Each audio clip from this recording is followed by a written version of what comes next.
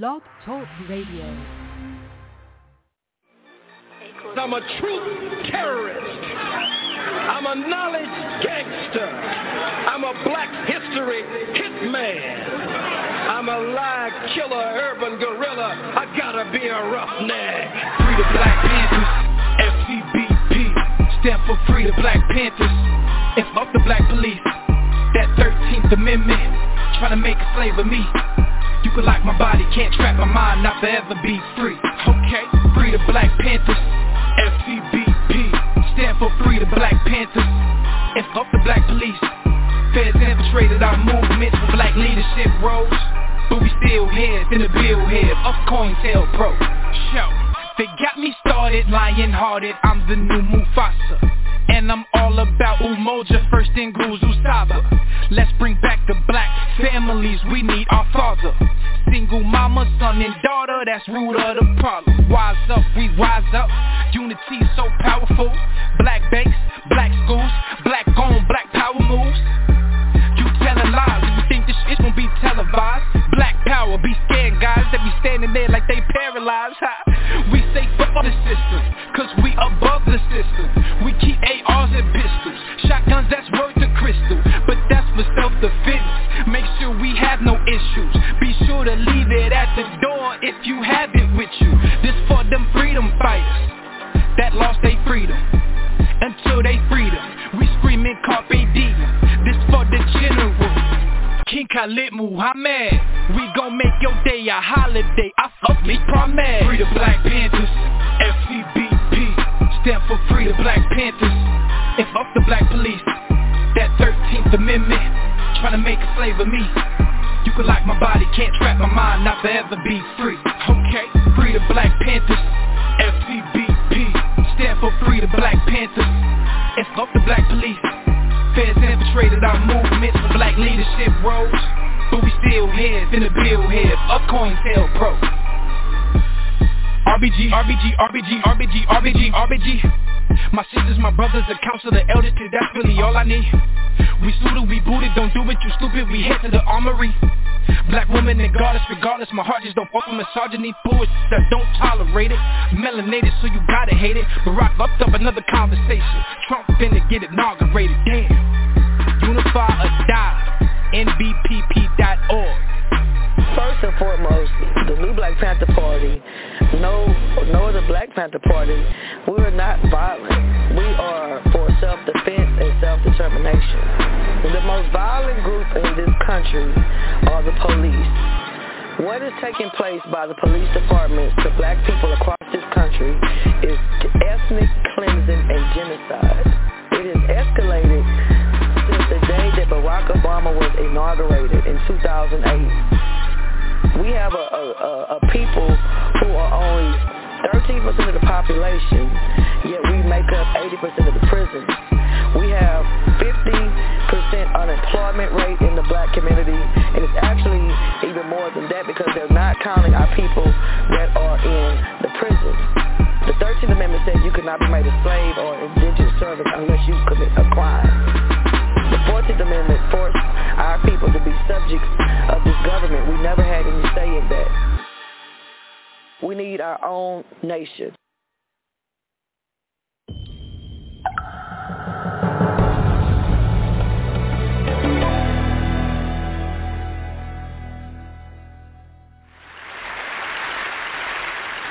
I'd like to begin with a personal story. My grandmother was the daughter of a woman who was the child of persons who were enslaved on Rose Hill Plantation in North Carolina. And as a consequence, my sister and I are the fourth generation removed from slavery. My grandmother also lived in a town in North Carolina called Wilson, which was a tobacco stapling center. And she lived in a town that was characterized by the classic pattern that's featured in many, many southern towns in the United States. There was a railroad track that ran between the black side of town and the white side of town as an act of separation that was emblematic of the Jim Crow period in the United States. there was a point at which I wanted to go and see a movie. Happened to be a Disney movie, after all, an old Disney movie called Darby O'Gill and the Little People. But it was being shown at the White Theater in Wilson, North Carolina. And my parents refused to let me go because they said we would be compelled to sit in the balcony. And they viewed this as an indignity that they were not going to stomach. And so I wasn't able to go. I was very hurt because I really wanted to see this movie. But I also came to realize as I grew a bit older that this was an indignity that was relatively minor in a social context in which lynchings and white massacres had become quite routine. So I would like to emphasize that when we think about the case for reparations, we are thinking about a case that is not exclusively centered on the harms and injustices and atrocities associated with slavery itself, but we have to view slavery as a crucible that created a subsequent array of atrocities that are associated with white supremacy in the United States. And those atrocities include those that were the product of slavery itself, but also of nearly 100 years of legal segregation in the United States, accompanied by white mob violence at frequent intervals. And so we usually refer to that as the Jim Crow period. And I want to emphasize when people say there are no living victims of slavery, there certainly are a number of us who are living victims of the Jim Crow period. Of course, if the nation waits long enough to engage in an act of redemption and compensation, we won't be alive any longer. But a national act of procrastination is not a justification for avoiding paying the debt. And then, of course, in the aftermath of the period of legal segregation, the post-Civil Rights Act era, we have a set of circumstances in which there are ongoing atrocities, inclusive of mass incarceration, police executions of unarmed blacks, the persistence of discrimination in employment, housing, and credit markets, as well as something that I'm going to emphasize in the remainder of my comments, the immense racial wealth gap in the United States. Now, in our book, From Here to Equality, which is authored with Kirsten Mullen, who happens to be my spouse, in our book, we define reparations as a program of acknowledgement, redress, and closure for a grievous injustice. Acknowledgement constitutes a circumstance in which the culpable party acknowledges or recognizes that it has committed a vicious harm, and it also acknowledges or recognizes that it has benefited from the execution of this vicious harm. Redress is the act of restitution on the part of the culpable party. And here we're going to talk in a moment about the role of the wealth differential in the United States between blacks and whites as a critical component of a redress process for black American descendants of U.S. slavery. The final component is closure, which is a point at which the culpable party and the victimized community come to an agreement that the debt has been paid, and no further claim will be made unless there's a renewal of the atrocities that have taken place in the past or a new array of atrocities is forthcoming. So I want to focus next on the wealth differential. And the wealth differential is best captured by the magnitude of these types of differences in black and white wealth. Black Americans constitute approximately 13% of the nation's population, but only possess about 2.6% of the nation's wealth. Collectively across the globe, there's approximately $300 trillion in wealth. $100 trillion, or about a third of that, is in the possession of American citizens. And 90% of that is in the possession of white Americans. So we have a situation in which black Americans constitute a much higher percentage of the U.S. population than they do in terms of their share in the nation's wealth. This translates into a circumstance in which the average black household has approximately $800,000 less in net worth than the average white household. Another way to think about this is the fact that there are 3 white billionaires, Jeff Bezos, Bill Gates, and Warren Buffett, who are worth more than the collective 80% of black Americans who are at the lower end of the wealth distribution. But it's not just a matter of the billionaires' wealth that explains this gaping differential. For example, white Americans, 25% of white Americans, have a net worth in excess of $1 million, but it's only 4% of black Americans. Now, wealth is important in terms of being distinguished from income. Wealth is a stock concept. It's the difference between the value of what we own and what we owe, the net property of our value, the net value of our property. Income, in contrast, is a flow concept that's most closely associated with our earnings. And wealth is more significant than income in terms of providing us with economic security and opportunities to fully participate in the society. Wealthier households have the capacity to survive income losses that might be associated with unemployment or medical emergencies. Wealthier families can provide their children with high-quality education and debt-free education. Wealthier families can have access to high-amenity neighborhoods. They can also purchase legal counsel, valuable legal counsel, when confronted with the criminal justice system. Wealthier families can leave bequests to subsequent generations to ensure their economic security and well-being. So wealth is extremely significant, and the differentials that exist between blacks and whites are connected to sharp differences in economic opportunity and well-being. Indeed, it's very important to note that the major factor that dictates what an individual or a family's level of wealth is the transfer of resources across generations, which means in turn that wealth captures the cumulative intergenerational effects of white supremacy in the United States when we think about the black-white differentials. And so From Here to Equality, we argue that the goal of a reparations program, a goal that is associated with the redress component of reparations, is to eliminate the racial wealth gap. And this would be done primarily through direct payments to eligible recipients, Black American descendants of U.S. slavery. In the book, we identify 2 standards for eligibility. The first criteria is what we refer to as a lineage criteria.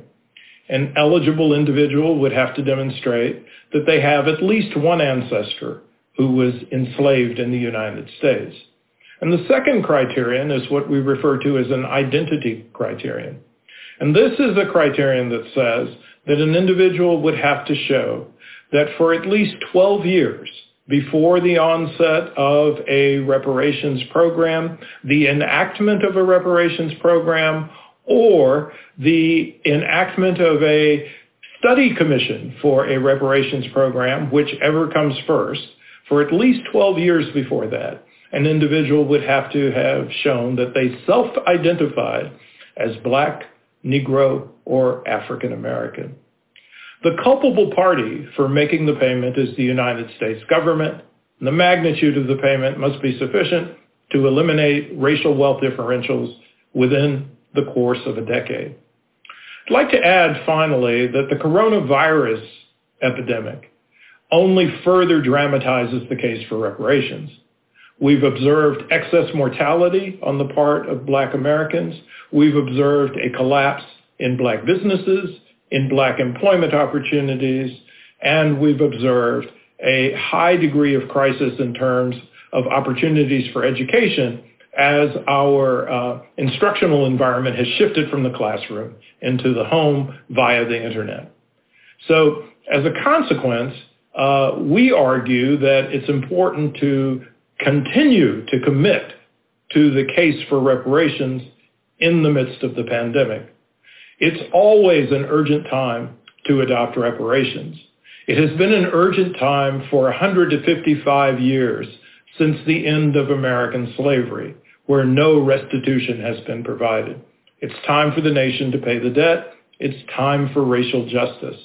And borrowing from Chloe Valdari, I'd like to say that we collectively must become enchanted with the goal of racial equality.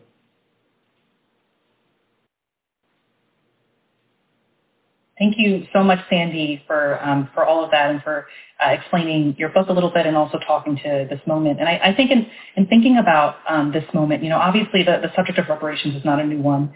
It's something that we have been having conversations about for a very long time. And, I think that when you think about what we're experiencing right now, both related to the pandemic and violence against the Black community, the conversation often does sort of look at reparations as a way forward. And I'd love to hear you just sort of explain why you feel this moment might be different from others in making progress towards this. I think that there has been a shift in the terrain that became evident in 2019, even prior to the coronavirus pandemic and prior to the widespread recognition of the phenomenon of anti-Black police violence, which the Black community has been well aware of for a long, long time. Even prior to that, I think in 2019, there was a signal shift in the environment with respect to attention that's being given to reparations.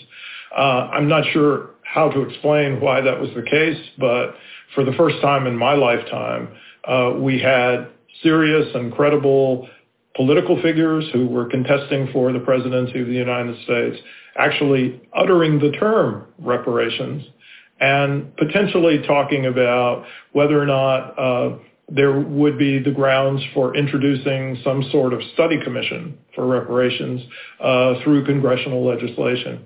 That had never happened before in my lifetime. And it seemed to me in 2019 that the nation was having the most animated conversation about reparations on the political stage that had ever taken place since the Reconstruction era in the United States. So I think that the more recent chain of events has produced greater momentum for serious consideration of this idea. I think people are no longer dismissing it out of hand. I think they're trying to think about what the consequences would be for our nation of adopting a reparations program for Black American descendants of slavery in terms of our moral future as well as our social future collectively.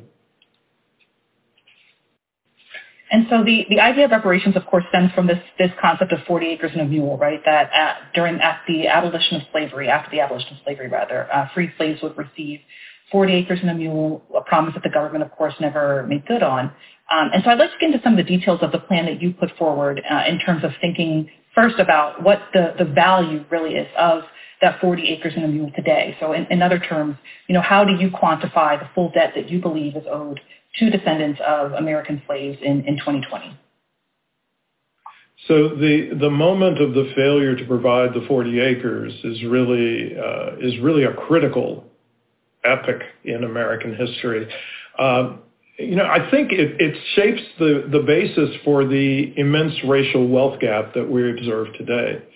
So if we start with the moment in the immediate aftermath of the Civil War where the formerly enslaved were promised 40-acre land allotments, the minimum estimate of what that amount of land should have constituted would have been about 40 million acres. What happened initially was about 40,000 of the formerly enslaved individuals were settled on 400,000 acres. Out of the allotment that General Sherman had specified in Special Orders number 15, which came closer to 5.3 million acres, stretching from South Carolina to northern Florida. But only 400,000 acres were actually ever settled, and toward the end of 1865, Andrew Johnson, Lincoln's successor after Lincoln was murdered, Andrew Johnson reverses the policy of settlement of the formerly enslaved altogether and restores the land to the former slaveholders. Now, at the same time, the Homestead Acts were being activated in the United States, providing large tracts of land to white settlers in the western part of the United States on tracts of land that had been appropriated and seized from the Native American population. In fact, those allotments were 160-acre allotments. And we estimate today that anywhere from 45 million to 90 million Americans are beneficiaries of those allocations because of the intergenerational effects of wealth transfers. So this is the starting point.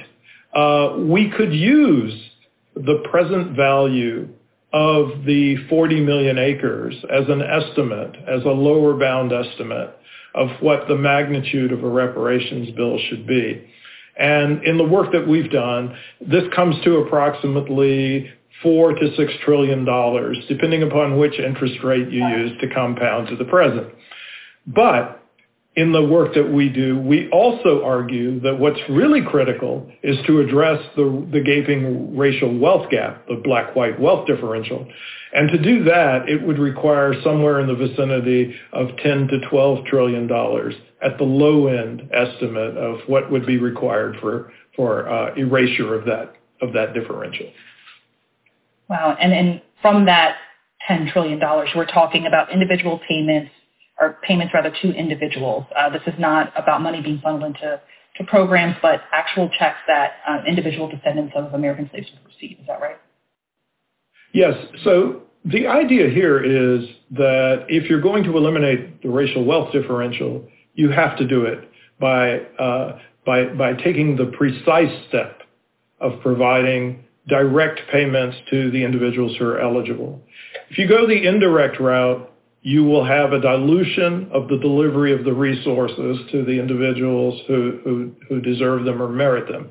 So, for example, if you pursued some sort of neighborhood-based or community-based operation in a world in which gentrification is running rampant, it would be very difficult to ensure that the resources would go to the folks who are supposed to receive them. So yes, one of the central objectives of a reparations program is to provide direct payments to the eligible recipients. I'm certainly open-minded about the prospect of having other kinds of programmatic initiatives that could be pursued. For example, providing resources and funds to historically black colleges and universities might be a potential option of what could be done with a reparations fund. But for substantive and symbolic reasons, the preponderant use of the funds must be direct payments to eligible recipients. And let me add, when I talk about payments, I don't necessarily mean cash payments per se.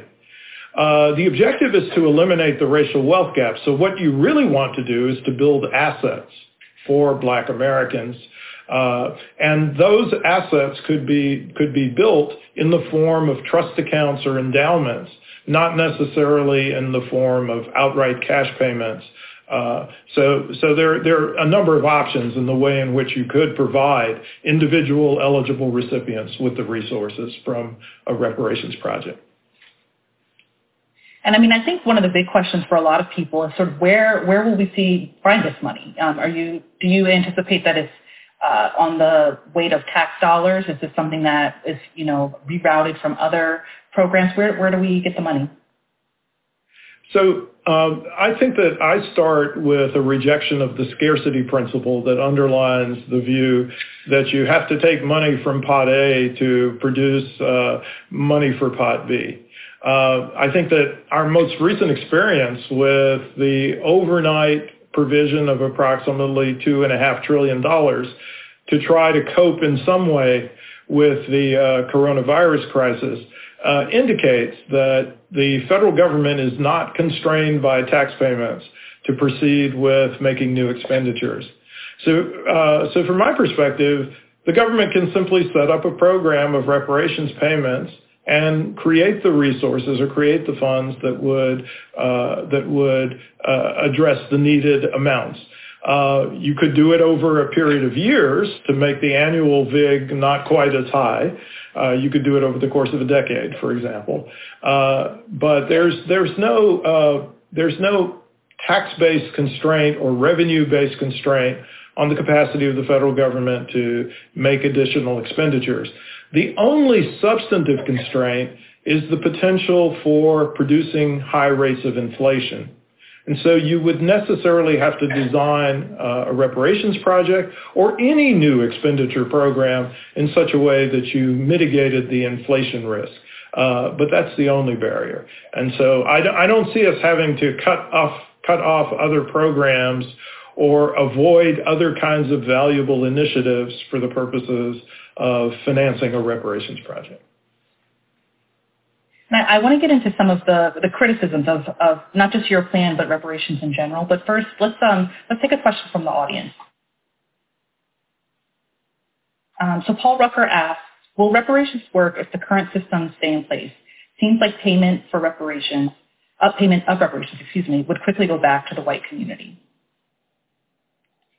So there was a sketch on Dave Chappelle's show when it was still on the air in which reparations were given to black Americans and all the money flowed back to white American corporations because of there was no infrastructure of black businesses that folks could actually purchase products from. So one response to this question is the money wouldn't quickly go back to the white community if an important aspect of a reparations project was the development of black businesses or black enterprises. So that's one answer. The second answer is associated with the point that I made a moment ago, that there are multiple ways in which the payments could be made.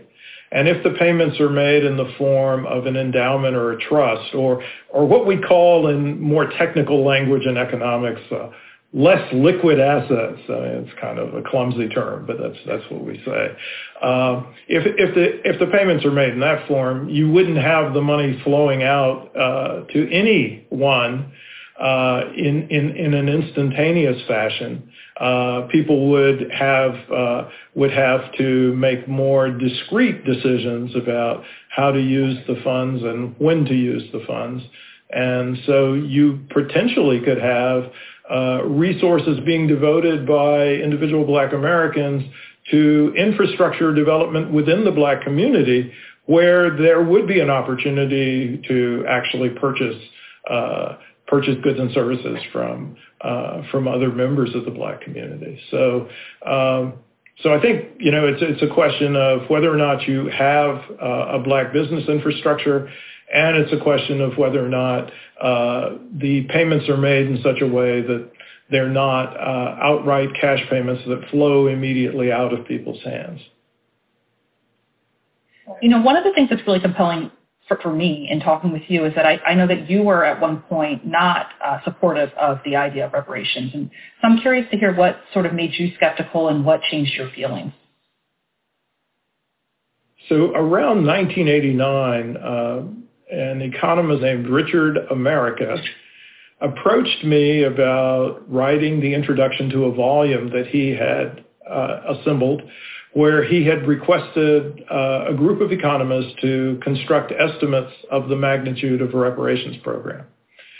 And at the time, I told Richard, I think reparations is something that's ethically sound, but I don't think it's ever going to happen. That this is something that's really in the vein of speculative fiction, and it's just not going to occur. So why are we going to invest time in trying to work on a reparations project or collect essays about how much it would actually cost? And Richard said to me, and with great wisdom, I didn't realize the depth of the wisdom at that time, but he said, read the essays and write whatever you choose to write. But I want you specifically to write the introduction. So I proceeded to read the essays. And the more that I read, the more that I became convinced that not only was a reparations project for black American descendants of U.S. slavery something that was vital to do from a moral standpoint, but it was vital to do from a practical standpoint. And that even if the odds were extremely long, of actually having a reparations program come into realization that it was something that I was obligated to pursue. And so it was in the process of working on Richard's book, which was later called The Wealth of Races, that I came to the point where I began to say that I had to do research and I had to do advocacy work in favor of reparations. Well, I mean, and let's talk a little bit, I think, about some of the criticisms that people do have of reparations. I think first, one of the big ones you hear is if this is a way to sort of close the wealth gap, is it really fair that, descendants of slaves who have earned themselves into the 1% would also be eligible to receive these checks? And how do you respond to those who say that? Could you clarify, Whitney, what you mean by 1%? I'm not sure that I understand. Yeah, I mean, so basically just if you're thinking about the Oprah Winfreys of the world, the, descendants of slaves who are, millionaires and billionaires, and, how can you justify payments for those people? So a reparations project is not an anti-poverty program. It's an act of justice, restitution that has never been paid before. And so there is no criteria associated with the conditions of living eligible recipients that should block them from access. Now, if individuals like an Oprah Winfrey said, I'm so wealthy, this payment really is not of importance to me, I'd rather it go to somebody else, that's their discretion. But they certainly are eligible to receive it. When reparations payments were made to victims of the Holocaust by the German government, there was no inquiry about the economic status of the eligible recipients. When reparations payments were made to Japanese Americans in the United States to compensate to some degree for their unjust incarceration during World War II, no one asked how much is that particular individual earning or how much are they worth before they were given their $20,000 payment. So I think the same is true here. This is not a matter of how well individual black people are doing today. This is a matter of the collective difference in black wealth and white wealth, and that's what has to be spanned.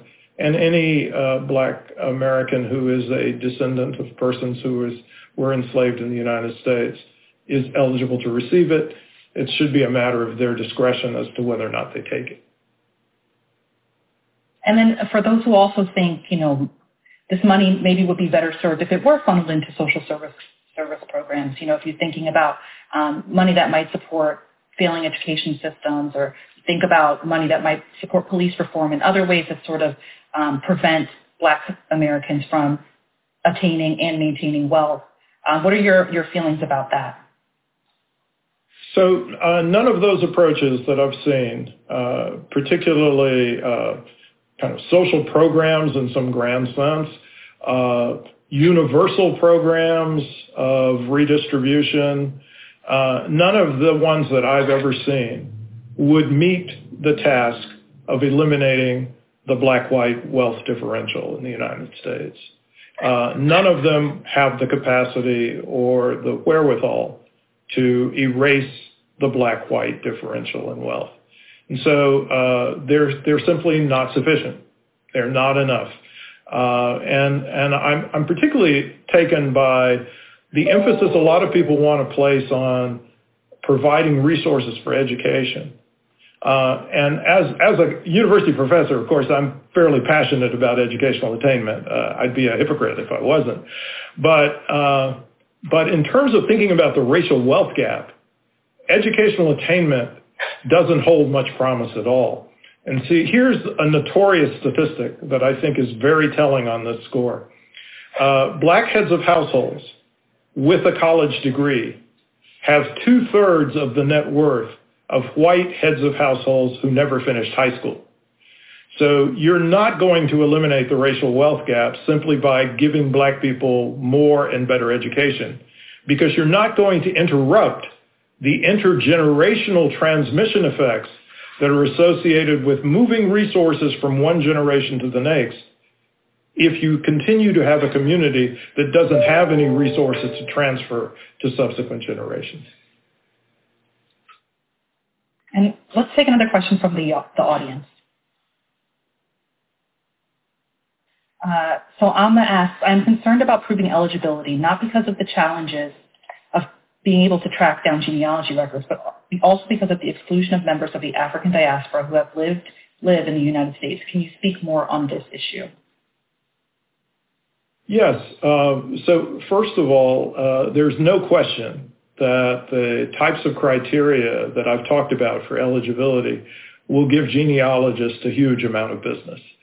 But one thing that we propose in the final chapter of From Here to Equality, which is the chapter where we detail a program of reparations, is that the federal government, in the process of establishing the reparations project, could provide resources to individuals who are trying to establish their legitimate claims for reparations, resources for the genealogical research. There could be an agency that could be established that would do the genealogical research on behalf of individual claimants. And so I don't think that that's an impossibility. The other issue that's raised in the question here is are the contours of who would be included and who is excluded from this particular type of reparations project. And yes, the individuals who are more recent black immigrants to the United States, particularly after the 1960s, which is the vast majority of recent black immigrants to the United States, they would not be eligible for this program.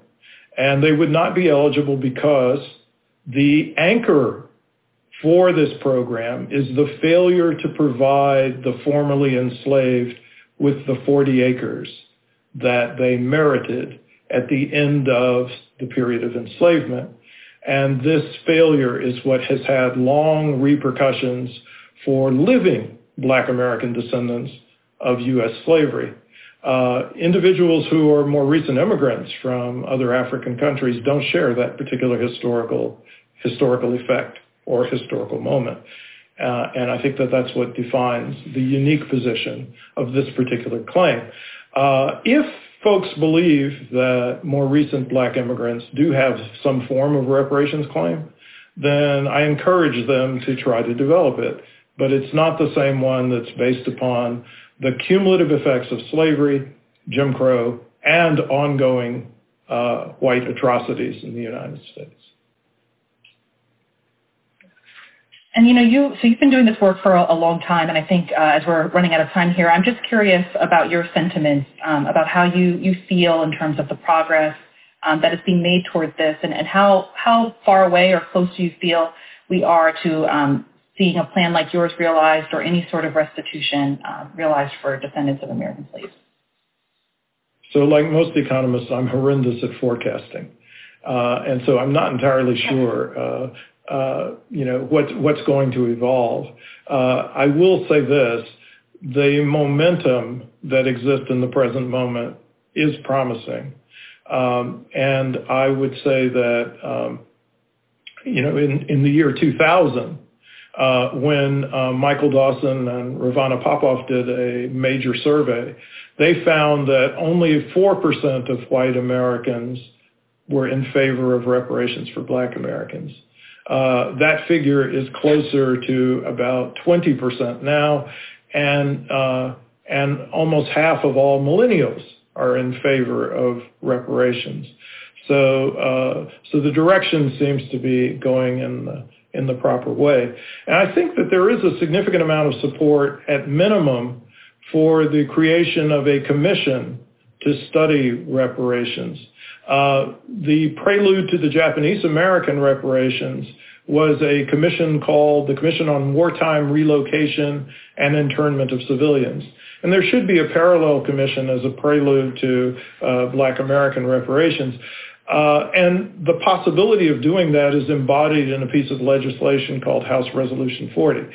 I will say that there are some serious limitations and weaknesses in the existing legislation as currently constructed. And I think that before we go forward with passage of that legislation, which seems to be quite possible, we need to actually revise its content. But apart from that, I think that that would be a key step in moving in the direction of a comprehensive reparations program for Black American descendants of U.S. slavery.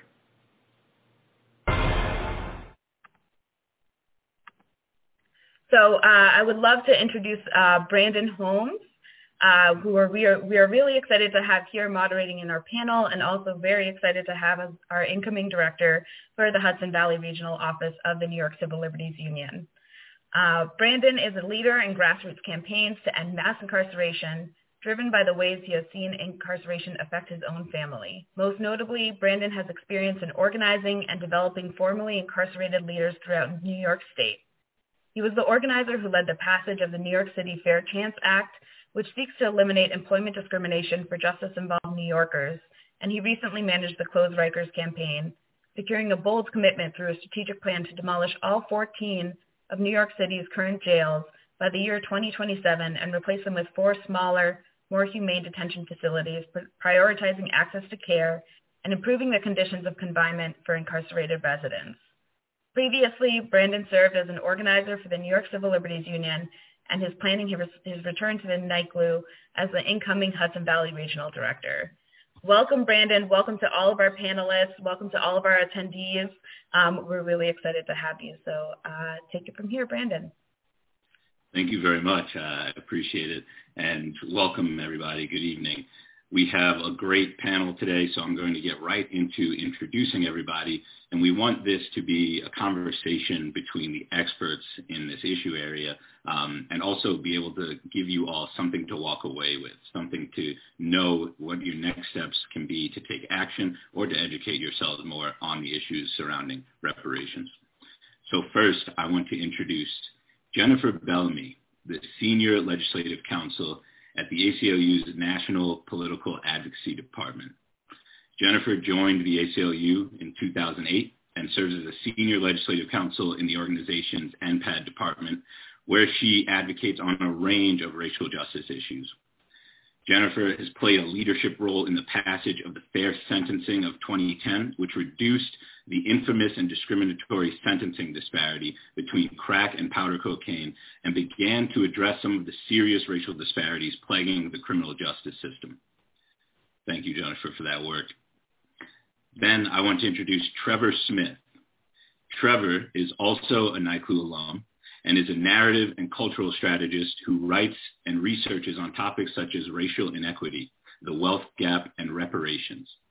Trevor is currently the Director of Narrative Change at Liberation Ventures, where he is building the first narrative lab that is dedicated to building narrative power behind reparations.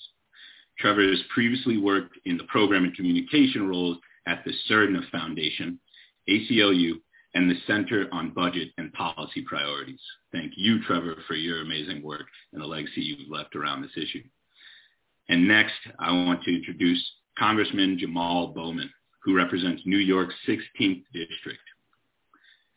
Congressman Bowman's district includes the Northern Bronx and parts of Westchester County, including his home of Yonkers. He was elected to Congress in 2020, and Jamal Bowman ran on a platform of transformative progressive policies that will no doubt improve the lives of those who have been legislated out of the American dream. Congressman Bowman is dedicated to passing visionary policy that infuses climate justice with economic and racial justice, and to highlighting the importance of research and investing in communities of color on the ground. Thank you very much, Congressman Bowman. So with the three panelists, this first question to start our conversation, I want to set the stage for all of you. So if you'll indulge me, please close your eyes. And I want you to envision this, right? It is the perfect world. And you wake up and you and whoever you trust most in this work are now co-directors of the United States Department of Reparations. I'm going to ask each of you in order to name one single issue or discipline area where you would start to invest in immediate reparations. So first I want to go to Jennifer, then we'll go to Trevor, and then Representative Bowman. So Jennifer, one single issue or discipline area that you would invest in immediate reparations. Well, thank you so much, Brandon, for that question and for that introduction. This is a very thoughtful way to begin our discussion.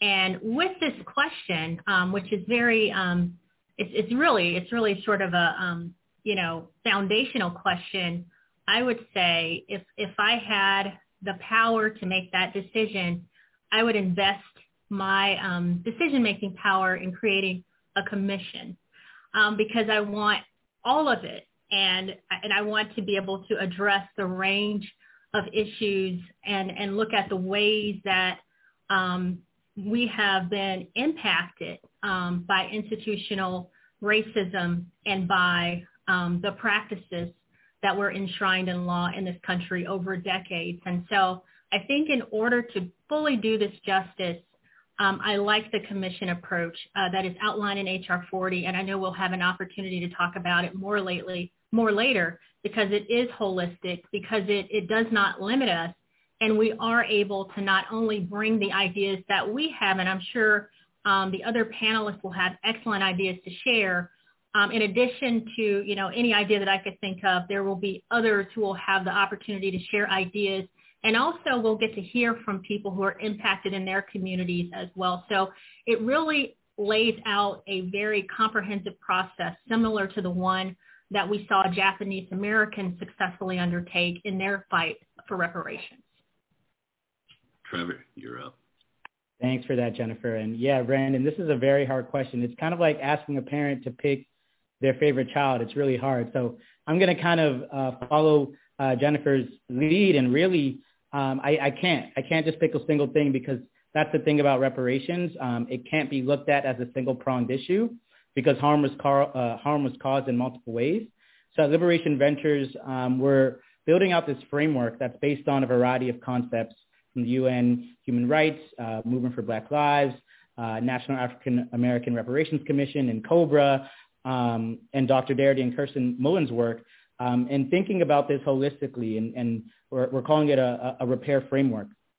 And so it includes redress, which can and should include compensation, but then it also includes reckoning, and we talk about accountability and acknowledgement. And we think those four components are what makes a comprehensive reparations program. So in addition to financial compensation, which I think should come in directly in the form of cash, but could also look like student loan forgiveness or business grants, we need a reckoning in this country.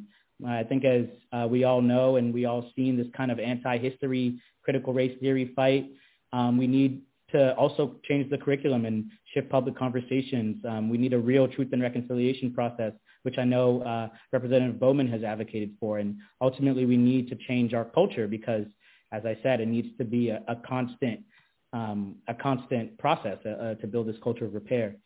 And then acknowledgement. I think harm has been caused, as I said, in multiple spaces. And so I think an apology is needed not only at the federal level, but also at the local, state, and in the private sector. And so I'm sorry, I can't answer it directly how you asked, but I hope that kind of gives you a sense of how reparations should be thought about. Great. Congressman? Okay, I'm not going to cheat. My two fellow panelists, they both cheated. Even though I agree with everything they said, I'm going to try to answer the question. It's interesting. As I was closing my eyes, what came to mind for me was housing. I don't know why, but that came to mind first. And I guess I'm thinking about reversing the impact of redlining on our communities. So I'm thinking about housing and community development and thinking about the security of housing, of adequate housing, the safety of adequate housing, and how adequate housing can provide the space for freedom of thought, the space for creativity, the space to build the world that we are trying to build for the African American community.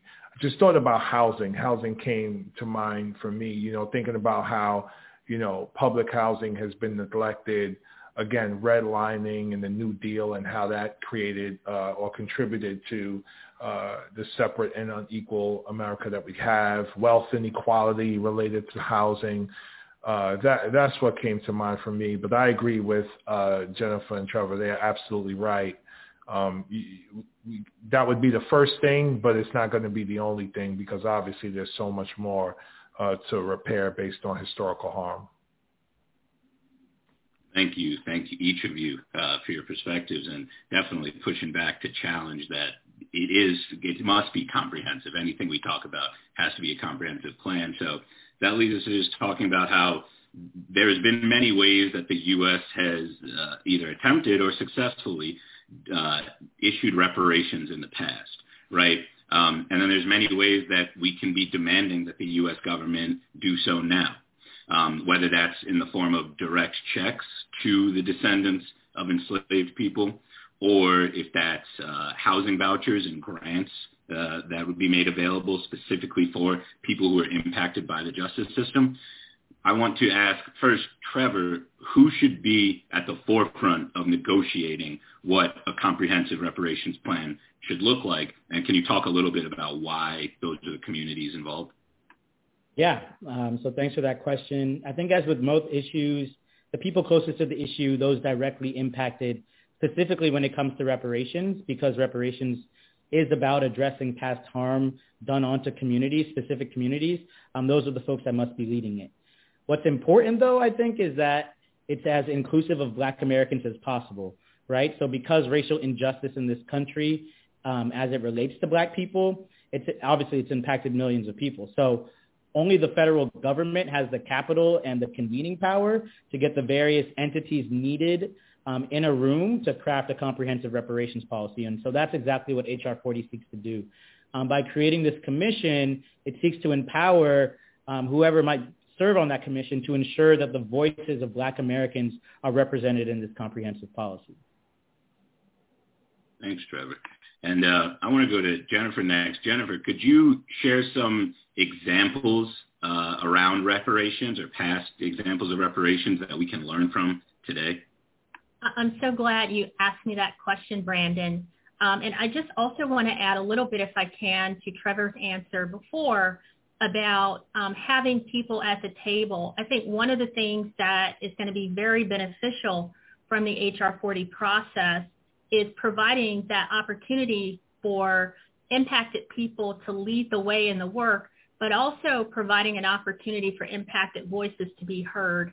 One of the things that we learned from our friends in the Japanese American community that was very healing and therapeutic was just having the opportunity to tell the truth about what happened to them during the internment of Japanese Americans for which they received reparations from the federal government.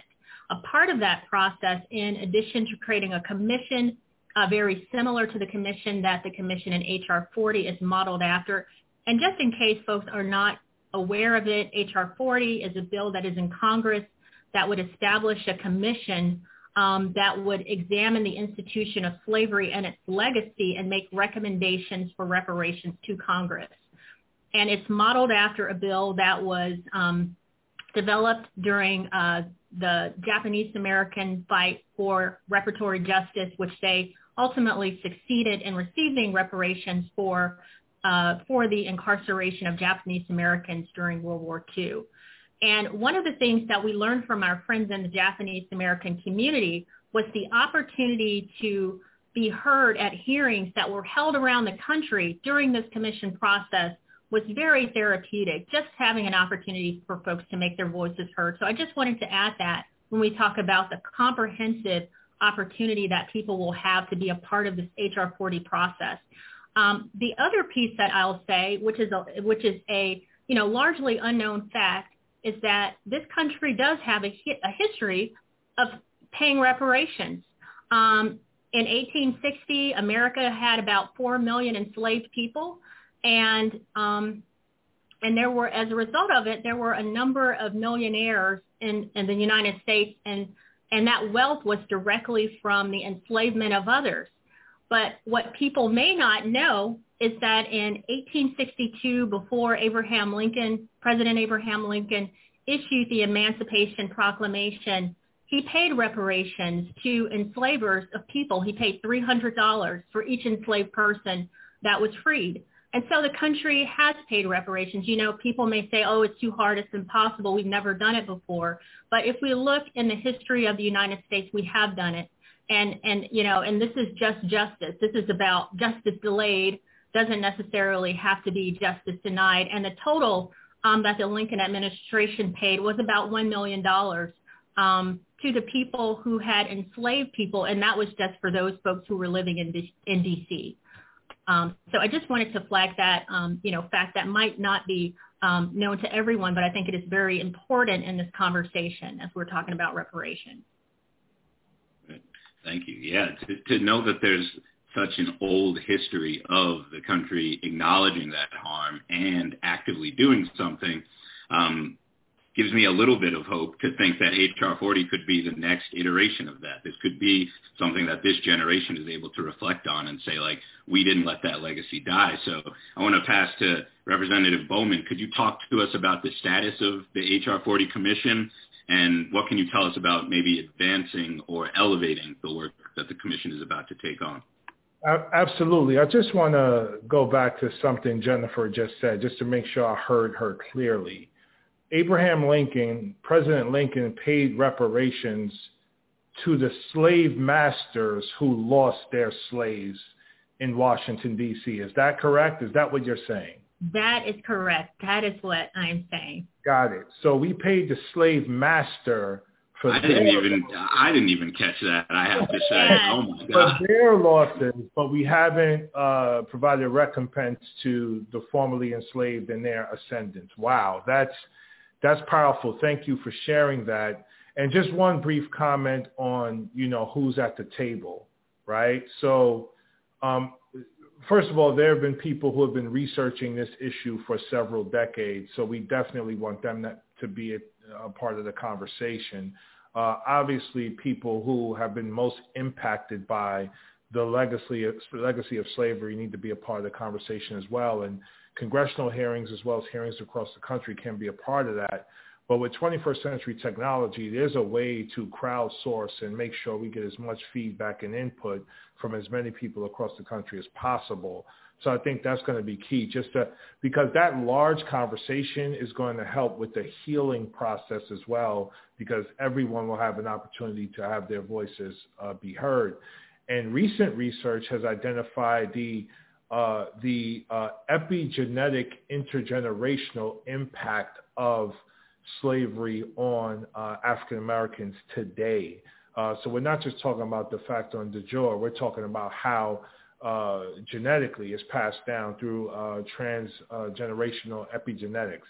So that's recent research. I'm still reading it, still going through it, but it's another data point to show the need for a study, the need for a commission to study the impact is needed. Right now, H.R. 40 is moving through the House of Representatives. So for the last 30 years, it's been introduced, but it's never been marked up in committee and voted out of committee. This is the first year it's ever been voted out of committee. So that's a really, really big deal. It has over 200 co-sponsors, and you need 218 votes for it to pass the House. Today we had a press conference, and I'm in communication right now with Representative Sheila Jackson Lee, who is the lead sponsor for this bill. And we are working to work with the leadership of the House to bring it to the floor for a vote. Now, what's key here is it's not just about Congresswoman Jackson Lee's voice and leadership or my voice and leadership. We need everyone out in the community that supports H.R. 40 being brought to the floor for a vote to engage House leadership and push them to bring it to the floor for a vote.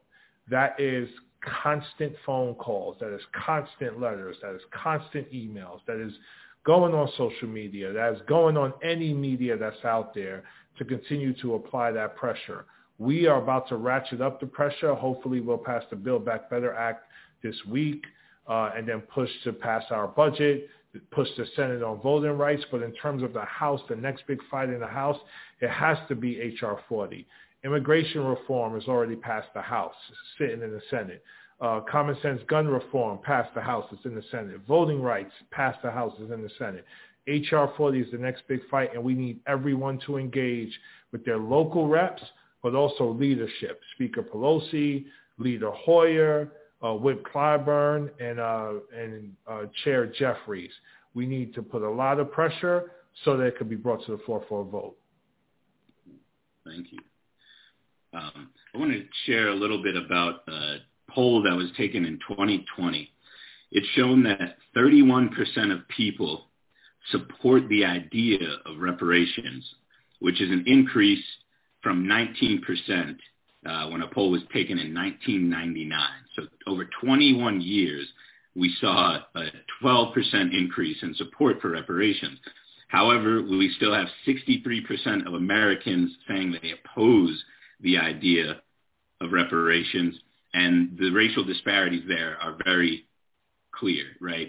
With over 8 in 10 Black Americans supporting reparations and over 75% of white Americans saying they oppose reparations. So Trevor, because you're doing a lot of narrative work and you're preparing for a listening tour around reparations, could you talk a little bit about what you think may contribute to the rise in support for reparations, and what kind of narrative shifts or moments do we need to bring it more to the forefront, to make it more popular? Yeah, thank you. And I'm really glad you asked this question because, as you said, it's something that I've been focused on a lot right now. So in terms of the increase of support, I think there's obviously, as you know, Brandon, a lot of behind the scenes things. You know, organizers on the ground have been pushing this issue forward for years. There's legacy organizations, some of which who I named at the top, NARC and COBRA, who have been advocating for this issue for years. So there's, you know, advocacy, organizing work that's been going on for centuries, really. You know, I first came into this work through research, learning about Queen Mother Audley Moore. And so we're really standing on the shoulders of our ancestors. And so, as you know, nothing gets done just by magic. So it's a lot of the organizers. But then there's also some really tangible things. The Case for Reparations, I think, by Ta-Nehisi Coates, written in The Atlantic a couple years ago, is a piece that brought a lot of folks who were not familiar with the topic at all into the subject, right? And so he obviously is just a brilliant writer. And so that's a piece that I still reference today, and people who are still new to the topic reference today. And I urge folks who might not have read it to just Google The Case for Reparations. It's the first thing that'll come up. And then more recently, the 1619 Project, right? And so I was trained as a journalist. I have a comms background. And so those two pieces, I think, are some of the most powerful pieces that have really increased public awareness and really reframed the story that we tell about America. And it's reframing it from a story of an exceptionalism to one of theft. And so those two pieces, I think, have really increased support.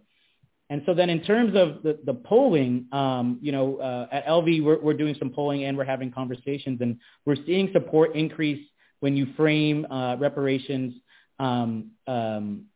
related to kind of more recent wrongdoing. So things like police brutality, folks can kind of grasp onto, which I think makes sense. You know, I think non-Black people today can see and even themselves experience bad interactions with the police. And so our polling shows that when you frame reparations within kind of the more recent injustices in the criminal justice context, support goes up. And then we're also seeing support go up when you frame it as financial compensation in addition to things like housing and housing grants and education investments. So I say all that to say that, you know, polling is important. We're going to be doing some more intentional comms work with this polling, but I really think, and I really focus on the narratives and narrative change. And I think about narratives as kind of the averages of our most popular stories, right? And so what are the most popular stories that we've told about race in America? They've all been anti-Black. They're rooted in anti-Blackness. The first form of popular entertainment in this country, the minstrel shows, are rooted in anti-Blackness. And then a lot of those tropes and stereotypes persist today. So anti-Blackness is a meta-narrative that we're kind of grappling with, and then there's kind of sub-narratives underneath that. The racial progress narrative is one that often, crops up. Mitch McConnell, when he got asked about reparations, he said, we don't need things like reparations because we elected a Black president in Barack Obama. And so this idea that we are inching closer to this post-racial country, is a falsehood. And then it really makes people overly optimistic and overestimate the state of racial and economic inequality. And we also have the meritocracy narrative. That's one we're up against. And then one I think, doesn't get much attention is the lost cause narrative. The idea around the Confederacy and the stories we tell about the Confederacy. I had the pleasure to see Ta-Nehisi Coates and Nicole Hannah-Jones last night in Brooklyn for the release of her new book, The 1619 Project. And she talked about how we don't view the Confederacy in the same light of how we view Nazis and Nazism. We would, Germany would never have a monument of Hitler, but we have monuments in schools named after Robert E. Lee, even though, they tried to tear this country apart to ensure that the institution of slavery would stick around. So these are the narratives I think that we're up against, and we have to be really intentional about creating a strong narrative infrastructure like those on the right have, as we've seen with this critical race theory fight, to really push back on it.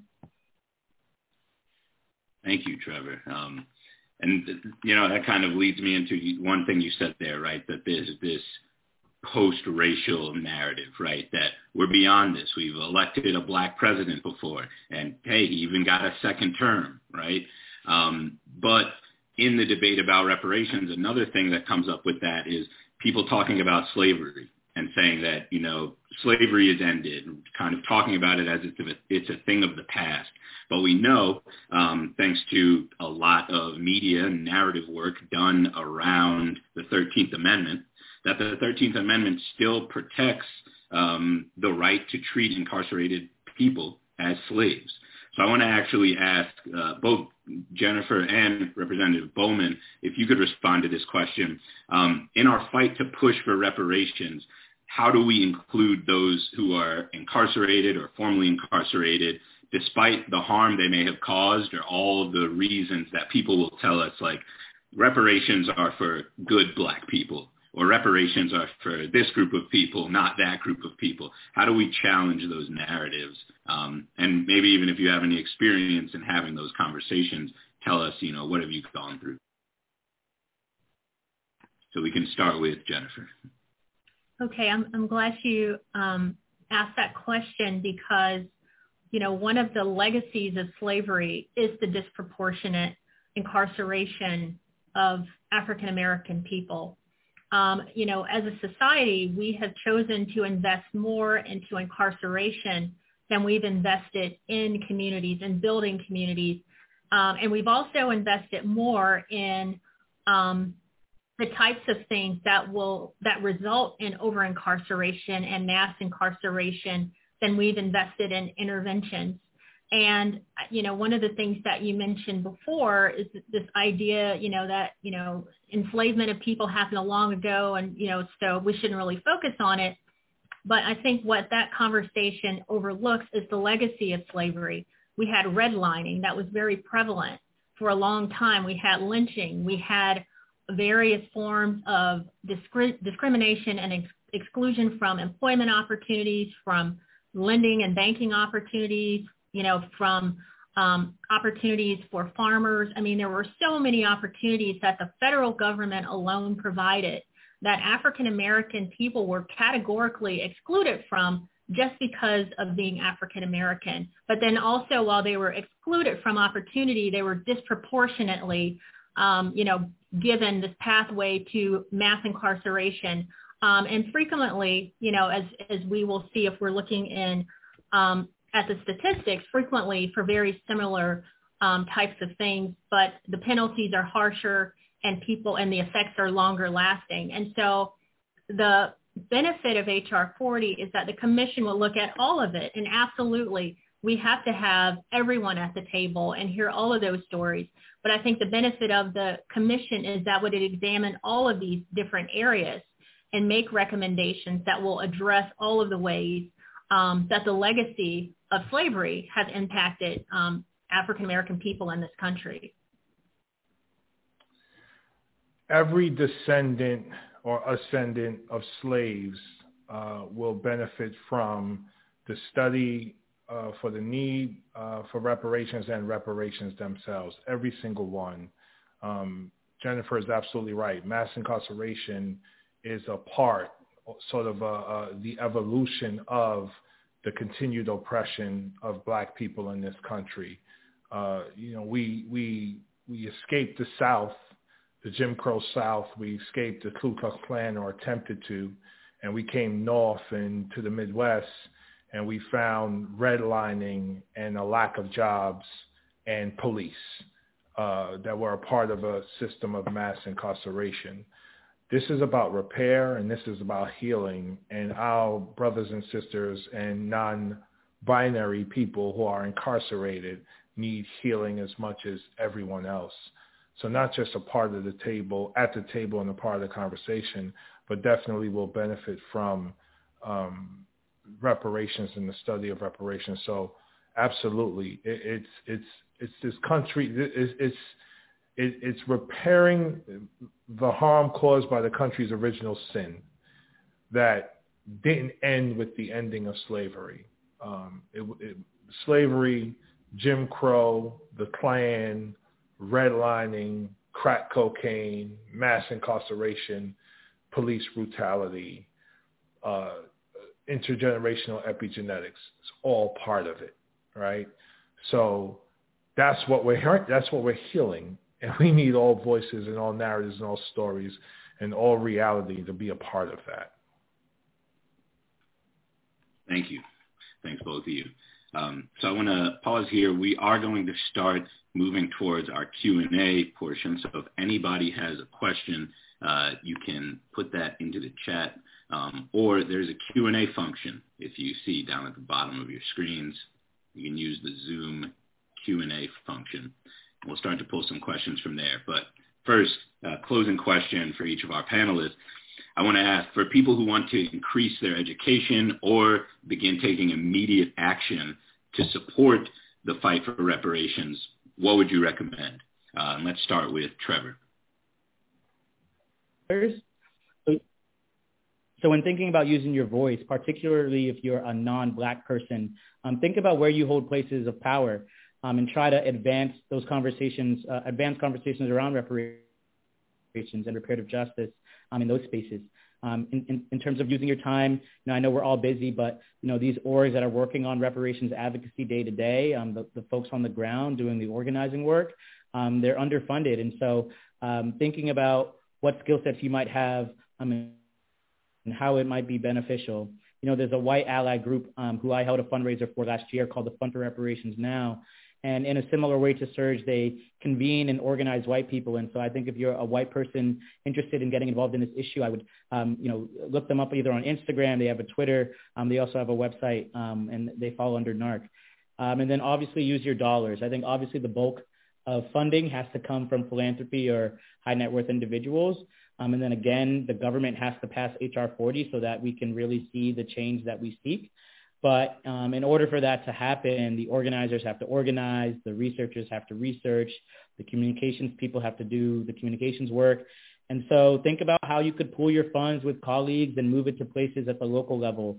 There's organizations like the Beloved Community Center, Media 2070, which I know Representative Bowman actually has partnered with before. The Truth Telling Project. If you're interested in how young people are advocating around this issue, look into the Amendment Project.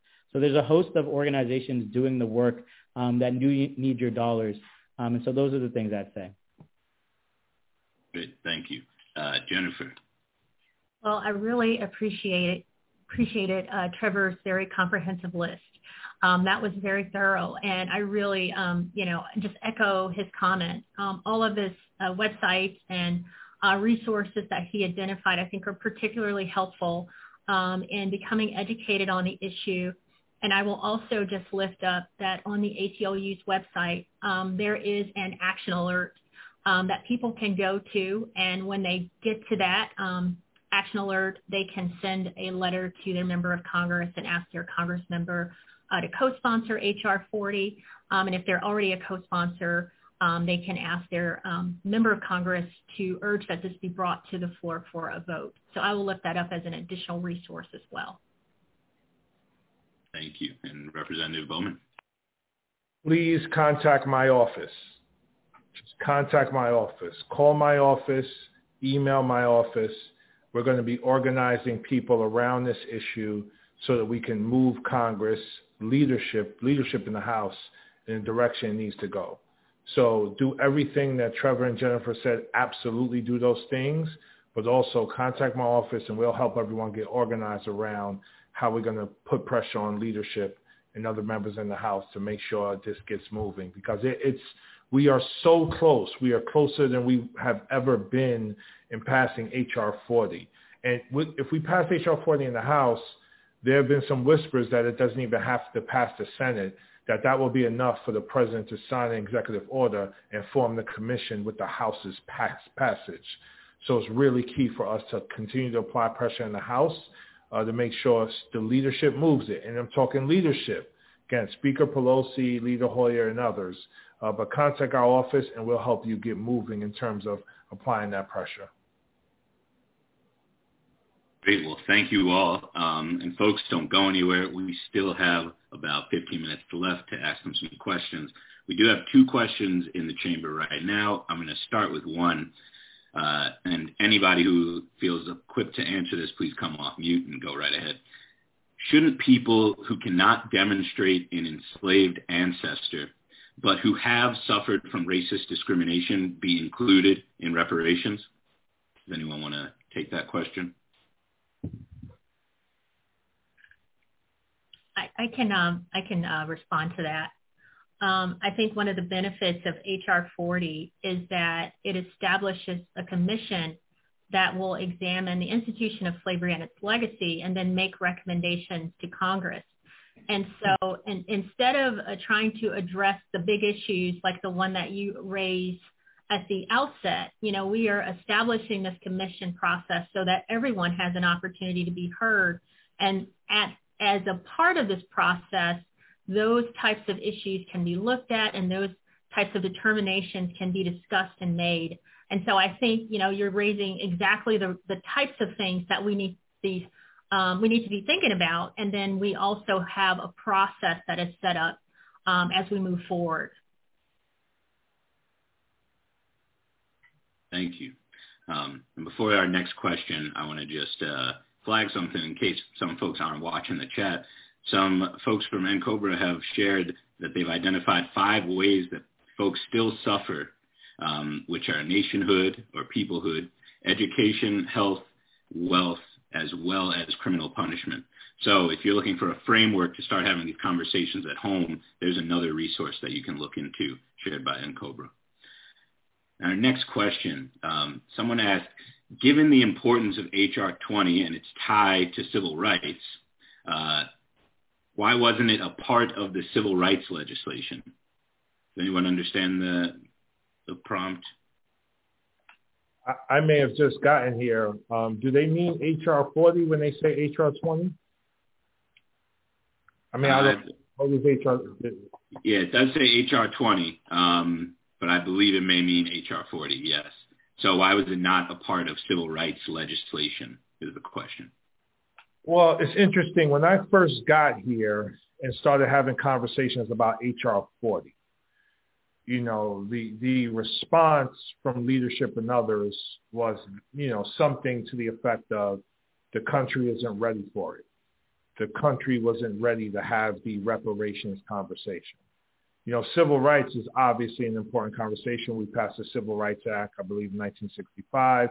It's something that, everyone can wrap their minds around. Yes, we all deserve civil rights. We all deserve human rights. But when you start talking about reparations in a country that's still majority not black, people start thinking that, in terms of the narrative piece, you're taking money or something from them and giving it to blacks for something that they didn't do, right? We didn't own slaves. I'm not a part of that, right? So what I was told when I first got here is the country wasn't ready for that, even after George Floyd. So the work that Trevor's doing is so important because it is about narrative and it is about storytelling. It is around engaging in conversations because we have to shift paradigms in terms of what we're talking about and what we actually mean and how it heals the entire country and benefits the entire country. Those are 2 major parts of the narrative that we have to move towards now, not just not allow it to be kicked down the road again, which is going to happen if everybody on this call doesn't apply pressure on leadership right now. It'll be something that we will not tackle during this Congress. I guess to piggyback on that, I want to ask any of you who want to jump in, right? One of the biggest arguments against reparations is the cost of implementation. When we have a plan, it's going to cost money, and that makes people upset. But since the COVID-19 pandemic began, we've seen U.S. billionaires increase their wealth by 62%, or $1.8 trillion richer. And this has also allowed wealthier individuals to thrive and just devastated small business owners and working class families, and predominantly Black Americans were and continue to be disproportionately affected by the financial burdens of the pandemic. So what would you say to somebody who thinks that providing reparations right now just doesn't make sense or is unrealistic because of the, quote, economy? So I would just like to share, I think as most folks are aware, in June, with unanimous support in the Senate and, overwhelming support in the House, a bill establishing a Juneteenth National Independence Day was quickly voted out of Congress, and it was passed into law, signed into law by the president. And that bill, which provided a federal holiday, while it's important, it was a very expensive bill. And, while those types of symbolic measures are important, what we need is reparatory justice. We need H.R. 40.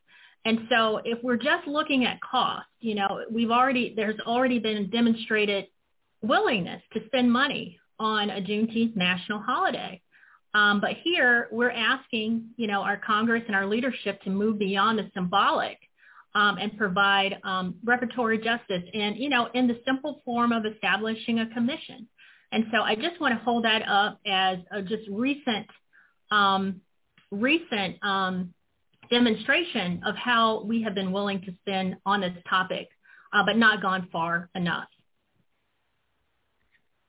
What I'd say is, in the same year that Jennifer was talking about it, when Abraham Lincoln gave enslavers reparations, that same year the Homestead Act was signed, and it gave away millions of acres for free, most of which went to white people. So in fact, 1.5 million white people, both American-born and immigrant, profited from the Homestead Act. And I was doing research earlier today, and what floored me is that it's in the year 2000, so at the turn of the millennium, there was about 46 million people, which was a quarter of the U.S. population at the time, who were descendants of the original Homestead Act recipient. And so many white people can trace their economic stability and wealth to one policy, to one kind of large land wealth transfer. And so when it came to white people, we had no issue doing it. And then I think the other thing I would say is that, our spending, really signals what our values are. Immediately as we were coming out of Afghanistan, we saw, figures that came out about how much we spent on a obviously needless war. And I think I saw a figure that we spent $5.8 trillion on all conflicts stemming from September 11th, 2001, up until today. And so $5.8 trillion is almost half of what a reparations package would cost, according to Dr. Darity and other academics who think that a reparations package that would close the racial wealth gap would be about 12 to 13 trillion. And so we find the money for other things, and we find the money for occupation, and we find the money for killing people. And so I think we could also find the money for things like this. Yeah, we find the money for war. We find the money for white people, not just today, but historically. But when it comes to African Americans, we never find the money. The federal government is different than state and local governments. So state and local governments have to balance budgets, right? Like at a kitchen table, the way we all do with a checkbook. We have to balance budgets. We collect X amount of taxes, invest in public goods, pay salaries, pay pensions, and all of those things. The federal government is different. We are a sovereign nation. We have a fiat currency. Our money is not connected to gold any longer. So we can do something called, or engage in something called deficit spending, or investing in the economy at any level we choose. We just did it during the COVID pandemic to re-stimulate the economy, to rescue the economy. We did it in 2008 during the housing crisis when we bailed out big banks in the form of hundreds of billions, if not trillions of dollars. Trump, in his first year as president, he gave $5 trillion tax breaks to the wealthiest among us. Again, we invest in what we prioritize. It's just historically we haven't prioritized black folk, and we haven't prioritized repairing the harm of slavery and its legacy. And you know, when you invest in historically marginalized people and communities, people then contribute more to the economy, and it actually makes the economy stronger, which is something that's not talked about enough. And it'll increase GDP. And what also needs to happen is you tax the wealthy and large corporations equitably, and that helps control inflation and keeps it balanced. What we have now is we don't tax the wealthy and corporations equitably, so things remain out of balance because wealth remains concentrated in their hands. If you give everybody else wealth and don't adjust the tax code, then we'll have out of control inflation. So it's a BS argument, as someone put in the chat. Thank you. I think we will have time for one more question or so. This is going to be a mix of a couple different questions we're getting, but I think you've all spoken directly to, like, how do we protect the narrative in the process of identifying what reparations should look like, what a comprehensive reparations package should look like. That's including folks who have researched this for decades. That's including people who are most impacted and people, you know, who are impacted in different areas, whether it be housing, whether it be mass incarceration. But are there any, I guess the question here that I'd want to toss out to kind of capture what people are putting in chat is, are there any like pitfalls or threats to co-opting this movement and this narrative that you all can foresee, and kind of give us some like tools on how we can challenge that and like stay firm in our belief that directly impacted communities must be at the table talking about reparations, and that we cannot allow this to be, you know, a thing that is, we're beyond that. We're beyond race. So this is just going to cause more harm. How do we show that, or, you know, tell that story? I hope that made sense. Yeah, I think, you know, what I'd say is what I'm a little bit afraid of in terms of the co-optation is, you know, sort of what we heard from Mitch McConnell earlier when he got asked, you know, last year around the uprisings. You know, I don't want the government the federal government, for Congress to think that an increase in housing vouchers or increase in SNAP or things that we're already doing, you know, are reparations. You know, Representative Bowman talks about Medicare for all. He talks about federal jobs guarantee. Those things are needed in addition to reparations. And so what I don't want is folks, you know, saying, well, we're going to do UBI, or we're going to do baby bonds, or we're going to do a federal jobs guarantee. That's your reparations. That's not what we're talking about. We're talking about both. We're talking about federal jobs guarantee and reparations. And so that's what I'm scared of. But when we have folks like Representative Bowman there, I'm confident that that's not going to happen. But it is a slight scare of mine. But I think we're heading in the right direction. Yeah, I would just add, I appreciate the kind words, brother, but I'm not enough. And what I mean by that is we need more people like me here, number one, and we have a good, nice group that I think many of you know very well, which is great. In addition to that, we need outside pressure as well, because I've watched special interest groups wield power in Congress like you wouldn't believe. fossil fuel industry, pharmaceutical companies, and many other lobbies, Fraternal Order of Police. They'll call leadership and tell leadership to have a bill voted on the same day, and all of a sudden it'll be on our calendar and we'll vote on it same day. They'll call leadership and ask leadership to pull a bill will get pulled same day. So I've watched that kind of power be wielded, and Trevor's absolutely right. This conversation can be degraded into something like housing vouchers, which again are great and very helpful and absolutely needed. But that's one aspect of what we're talking about. And that's why we got to continue to push very aggressively the envelope of the commission, because, everybody on this call already knows what the commission is going to find. But we want America to see, and we want to be very transparent so it's undeniable that the need is there and what that need is ultimately going to be. Yeah, I think the thing that I'm concerned about, and I guess I'm more optimistic than concerned, because I think in order to do advocacy, you have to be a bit of an optimist and a worker. And I think the thing that I would just like for us to continue to do is to keep working. I think anytime you're close to the finish line, especially if you've been, advocating for something for a long time, it can be tempting to say, well, we are not quite there yet, so let's just forget it. And that would just be such a tragedy.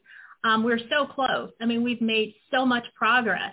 We've made more progress in the last Congress than we had in the previous history of the bill. In the 114th Congress, I think there were 2 co-sponsors. As Congressman Bowman said, in this Congress we have around 200 co-sponsors and adding daily. So this is absolutely the time to push. This is absolutely the time to continue to put that pressure where we need it on a political process. Because that's what's needed in order to get things done on Capitol Hill. We don't, get close to the finish line and then walk away, from what we have, but we keep pushing until we get the win that we want. And I think that's absolutely what we need here.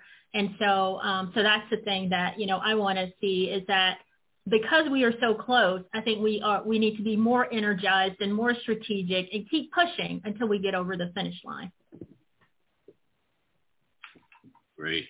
And I'm so glad that all 3 of you felt energized to respond to that question, because that will be the end of this amazing panel. I want to thank Jennifer Bellamy, Trevor Smith, and Representative Bowman for your time and expertise tonight, and all the resources that you were able to share with folks. And I also want to thank Lucia for pulling this event together. And I look forward to working with you all when I join the New York Civil Liberties Union in January. Everyone, have a good evening. Peace and love, everyone. Thanks for having us. Everyone.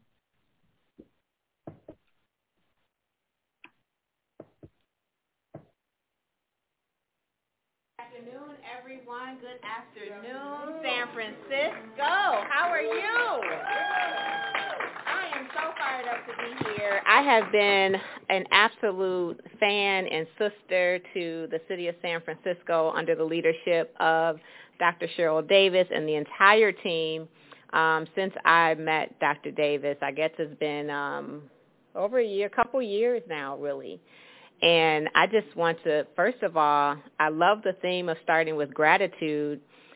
Start with gratitude for just even being in this space with you, being able to be in this space with you, and being partners with such a rich city in the work of racial redress, Black empowerment, Black liberation, and so on. So happy to be here.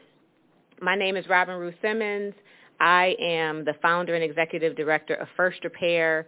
While a city councilwoman in Evanston, I led our city in passing the nation's first funded reparations initiative that is funded with tax revenue. And so I'm actually going to start, yes, thanks. Very, very proud of our city, but also committed to doing so much more, because as important as that step is, relative to the harm, it's insufficient. So the work continues. So I wanted to open a little bit differently than I usually do with a video. Since we have a short amount of time, I wanted to open with this 2-minute trailer that shows snippets of the milestones and also the challenges of doing reparations work and how complex it is and also how historic it is. So I'm going to start with that video, and then we're going to get into the work. So let me make sure I have this right.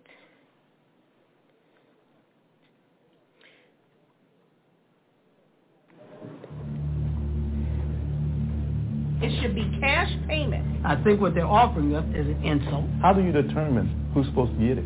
Yeah, I don't think reparations for something that happened 150 years ago is a good idea.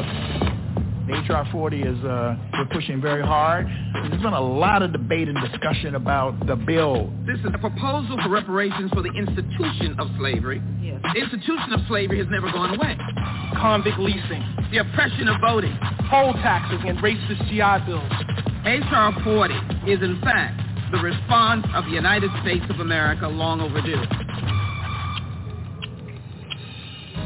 I get this call from a dear friend. He said, man, we got a bad sister in Evanston, and she's pushing the reparations question strong. Redress for the black community, for the nation. And so it was Alderman Simmons. You have become the visible face and the driving force of the Evanston Reparation Initiative. Some mornings I wake up and I feel like, wow, I'm a part of history. This is special. And then it's intimidating at the same time, because what if you don't get it right? The greatest hurdle is the political will to make it happen. And Alderman Simmons made it happen, gathering a lot of evidence, specifically implicating actions of the city. This program, as it is incomplete. I don't know why they would be given more status than any other group of people. People have been extremely nasty to me. You don't give them money and then tell them what they can do with it. You cannot pay my grandfather back. He's dead. Give us what we're due. I don't think it's going to go too far. But anyway. I'm still not prepared to join an insurrection. I just want you to understand who we are. We in Evanston are leading the way to heal a nation. We don't want a piece of freedom. We want the whole package, and that's reparations.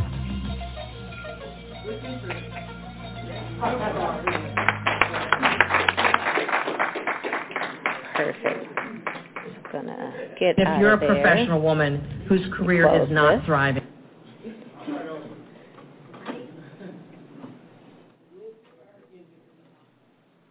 Perfect.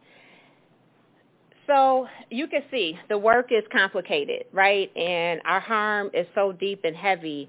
It's hard to feel satisfied. And how will we be satisfied? But today I'm going to I'm going to speak from the perspective of being a stakeholder. Who here is a San Francisco stakeholder? Stakeholder. Stakeholder. You are black. You are from this city. You want reparations. You want repair. You want empowerment. You want liberation. You are standing on that. So doesn't mean you have any particular title anywhere or any institution.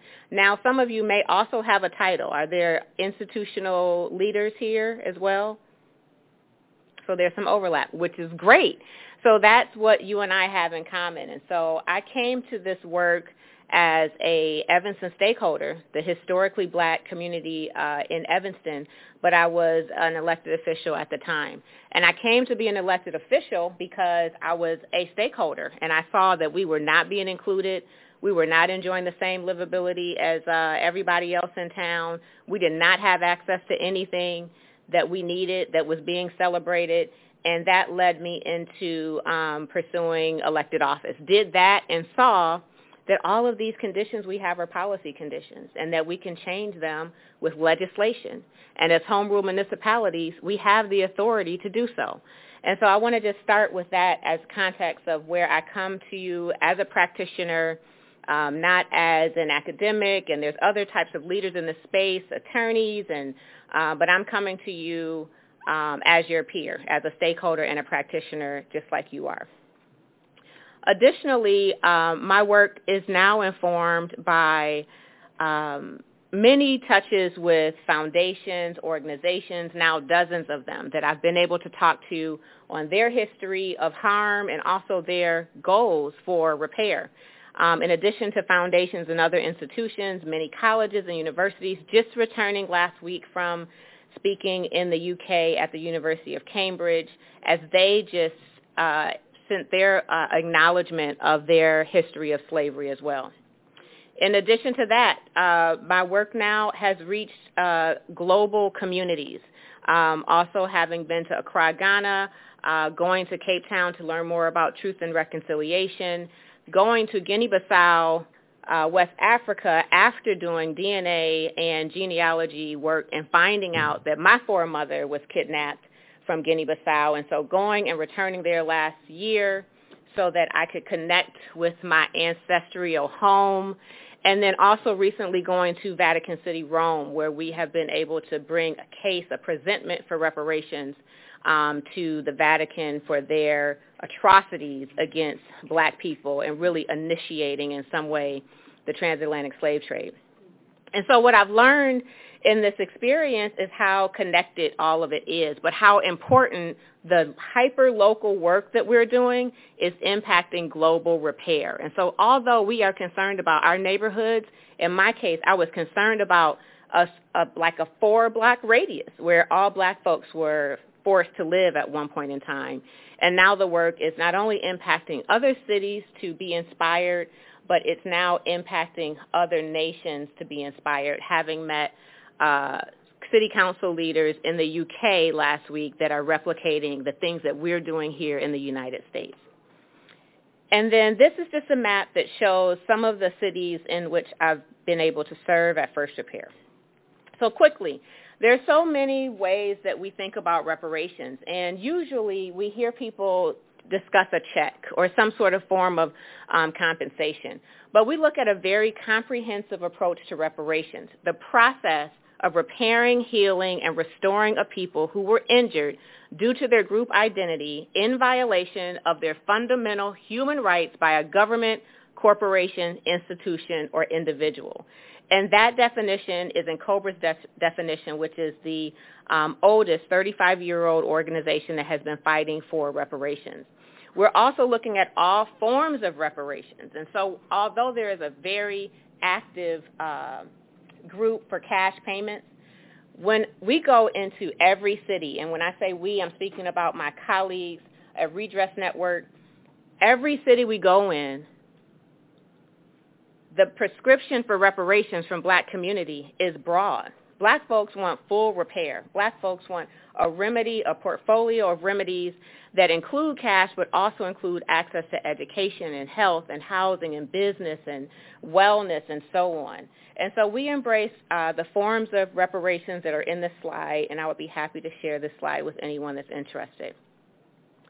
And then additionally, we're looking at all institutions. So although the city of San Francisco is responsible to repair its harms in the black community, so are the universities in town, the healthcare systems, the public school systems, foundations, businesses, possibly some independent families in town have harmed black community here in San Francisco. I don't know the full history, but I'm telling you the story is the same in every city that we have been in.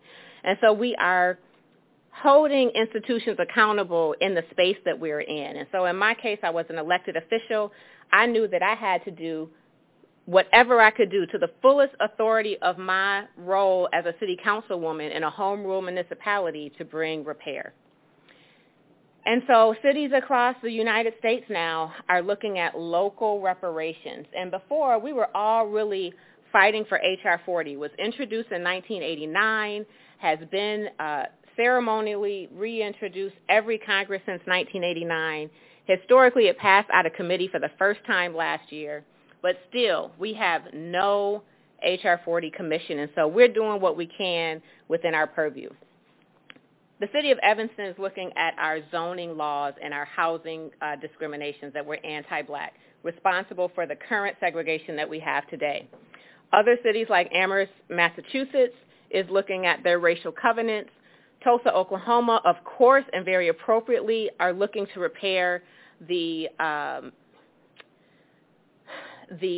massacre, the race massacre of 1921. I'm sorry, I visited there and I get emotional every time I think about what happened there. So in Evanston, this is a city map of our historically redlined community. Sure, it's the same here. Although this has been outlawed with fair housing when that was passed in 1968, today this red map, I live in the center of it, is where black community still lives. It's also where black community does not have a neighborhood school. The only neighborhood in all of Evanston that doesn't have a neighborhood school. The only neighborhood that doesn't have access to healthy food, a food desert. The only neighborhood with air quality issues because of busing, because we don't have a school. We have less community amenities, less environmental assets, deteriorating built environment, and so on in Evanston. And so these are some of the things that brought me to call the question of reparations in our city. In Evanston, we have an income gap of $50,000 between black and white Evanston. Here is a list of recommendations that were given from black Evanstonians in our work in 2019 when we began our community work to hear from the community on what forms of reparations do we want to see. And you could see that it's a long list. This is a very limited list, but I want to say that it's been the same in every city. And so I won't go through this whole timeline because this is really a 2-hour presentation and I have 10 minutes. But our process for reparations, although the introduction was made in 2019, I really look at 2002 as when we began our commitment to reparations. Judge Lionel Jean-Baptiste, he was then an alderman in Evanston or councilman in Evanston. He returned, like many others, from the World Conference Against Racism in Durban, and many local leaders began introducing resolutions for reparations. Now, at this point, it was just to support H.R. 40. It didn't have accountability to the city. It didn't have a budget, but it was a commitment to repair. In addition, there were slavery disclosure laws that were passed as well.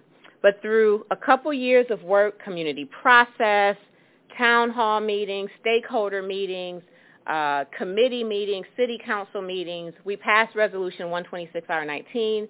That established our reparations committee. It committed our first $10 million of cannabis sales tax to reparations, and then it prioritized our goals for reparations based on the feedback we had from the community, which was housing, economic development, and educational initiatives. So more about process, and I'll say that at this point we're dispersing reparations. So we've went through a community process, identify eligibility, identify our first recipients, and have begun dispersing reparations. Now this is the part that's really, really important. Stakeholders, legal professionals, government, historians, financial institutions, allies, funding sources, researchers, philanthropists, everyone in community is responsible to the reparations process. Not just black folks in us identifying the harm and prescribing the remedy, but our allies in doing the work, supporting it, funding it, holding themselves accountable, educating their own communities. And so this map, you probably saw it yesterday when the Redress Network presented, but I love to share it because it shows how so many cities, including San Francisco, are beginning to take their steps towards reparations. And here it shows how reparations is being categorized. And so lastly, I just want to say that what we're doing, San Francisco, Evanston, Detroit, Michigan, Amherst, Massachusetts, is having global reach. And so although we're here right now in San Francisco, communities across this world, including Europe and West Africa, which I've been only in the last 60 days, know about the work that's happening here and holding their own governments accountable and being inspired about how we might be repaired as a global black community. And so my message really is that if we synchronize our local efforts, if we support one another, if we add on to best practices from city to city, we will get to global repair for black folks. And so with that, I just want to introduce my colleagues. I don't know, raise your hand, which is coming first, and I'll introduce you. Actually, you want to open up questions for you first? Oh, okay. Everybody saw us yesterday. Oh. But I think maybe, Okay. a lot of questions about. Okay. So I just kind of breezed through that to make sure we had space for everyone, and I would be happy to answer any questions. Yes. I just had a question about the term stakeholder, and is that a fixed definition, or is it in any way subjective? I consider it fixed, and, my colleagues will respond to it, but it is one that has been without debate in the movement for reparations. Stakeholders being those that are directly harmed or harmed through lineage. So although I wasn't in Evanston during our period of harm, which is 1919 to 1969 is when we had anti-Black laws, I'm a stakeholder because I'm a direct descendant of 6 generations of my family that lived in Evanston. And so it's not a term that there's a lot of things we debate in the movement. That's not been one of them. I want to be clear about why I'm asking this moment. I'm a homeowner in Oakland, but I feel like I'm a stakeholder in San Francisco's movement because everything they do to San Francisco, they then do it to Oakland. So I'm like, it's just rolling right down the hill. Let me just get over here first to support Pasco over here. Yeah. But so that it was more of like, just like an internal question. Yeah. Not about how you define it for the whole movement. Just in the room when you said raise your hand if you're a stakeholder, I wanted to raise my hand. Everybody Black is a stakeholder. Yeah.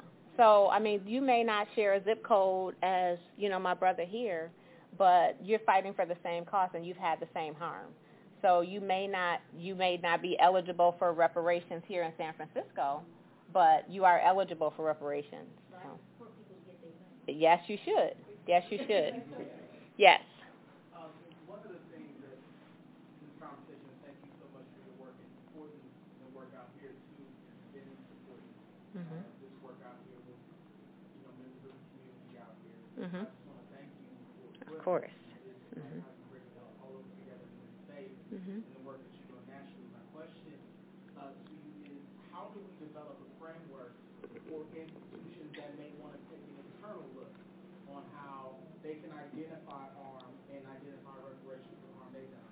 What if there's a business or a corporation who says, you know what, we know this is more focused on institutions of government, but what models can we use to identify the harm that we've done and offer a series of reparations to our communities? Because a lot of these corporations, they'll move into these cities, and the institutions who we're asking for reparations from will give them the tax breaks and the tax cuts. That's right. Thus, they become a part of that harm too, because they take it from our community and then want to just send some volunteers to go kick some dirt. Where, put, we Black Lives Matter, see? So Black Lives Matter, but all right, what's your reparations? That's right. Love the question, and you're spot on. And the framework really starts with the case for reparations. And so each institution, organization, whoever it is, government has to have a harm report. Some communities call it a harm report, but they have to do their own history, uncomfortable history. And so at Cambridge, there was just a debate that I think is worth exploring more, that institutions don't do their own harm report for obvious reasons, right? But what's been happening now is you have to start with a case specific to that institution. So you can't satisfy the goals of H.R. 40, which are slavery reparations and the transatlantic slave trade, but you can do what's happened in San Francisco. And so once you establish that, whether the institution does it or someone else, in our case, we had a local historian, Dino Robinson, who's been archiving Black history for about 25 years. And so that accelerated our process in getting our report. From the report, we uncovered that there were zoning and housing laws that were anti-Black, and some cases were so extreme that Black family homes were physically picked up and moved to a less valuable part of town because they didn't want us to have access to our lakefront and the value of that. And so once we had that, we were able to identify a harm and then narrowly tailor remedies in direct correlation to that harm. And so that's how we came up with housing as a first priority. But we're still working to uncover more. And unfortunately, we know there's not going to be any shortage of harms. So you guys got an internal historian? A community historian. Yeah. So my first request went to our clerk's office, and I got a very surface kind of general no specificity that allowed me to take it to a redress network and do something, but the historian gave us the real. Yes. Can I piggyback on this briefly? Because this is a really important question, and it's something that we observed. So we piloted a coalition in Virginia, and basically the coalition is, Can you hear me? Okay. Basically, the coalition is a coalition of Black-led individuals and or organizations that are working on reparations or redress at the local level. And then alliances who came in, and so maybe those are institutions or organizations, and then allies, so non-Black POC or white institutions. And one of the most interesting things that came out of that was actually the Virginia League of Women Voters. And so I'm going to just raise this case up because I think it's really interesting. So the first thing they did is they examined their own history of discrimination and harm. And they wrote a really comprehensive report on the role that the Virginia League of Women Voters played in continuing oppression, plunder, economic genocide, right? And they developed this report, and then they educated themselves on reparations. So they would come to the coalition meetings, and they would hear about the efforts that were happening around the Commonwealth of Virginia and talk to communities that were leading redress at the local level. And now they're in the process of developing reparations, right? So they took a really hard look at themselves. It was like, we have done a lot of harm.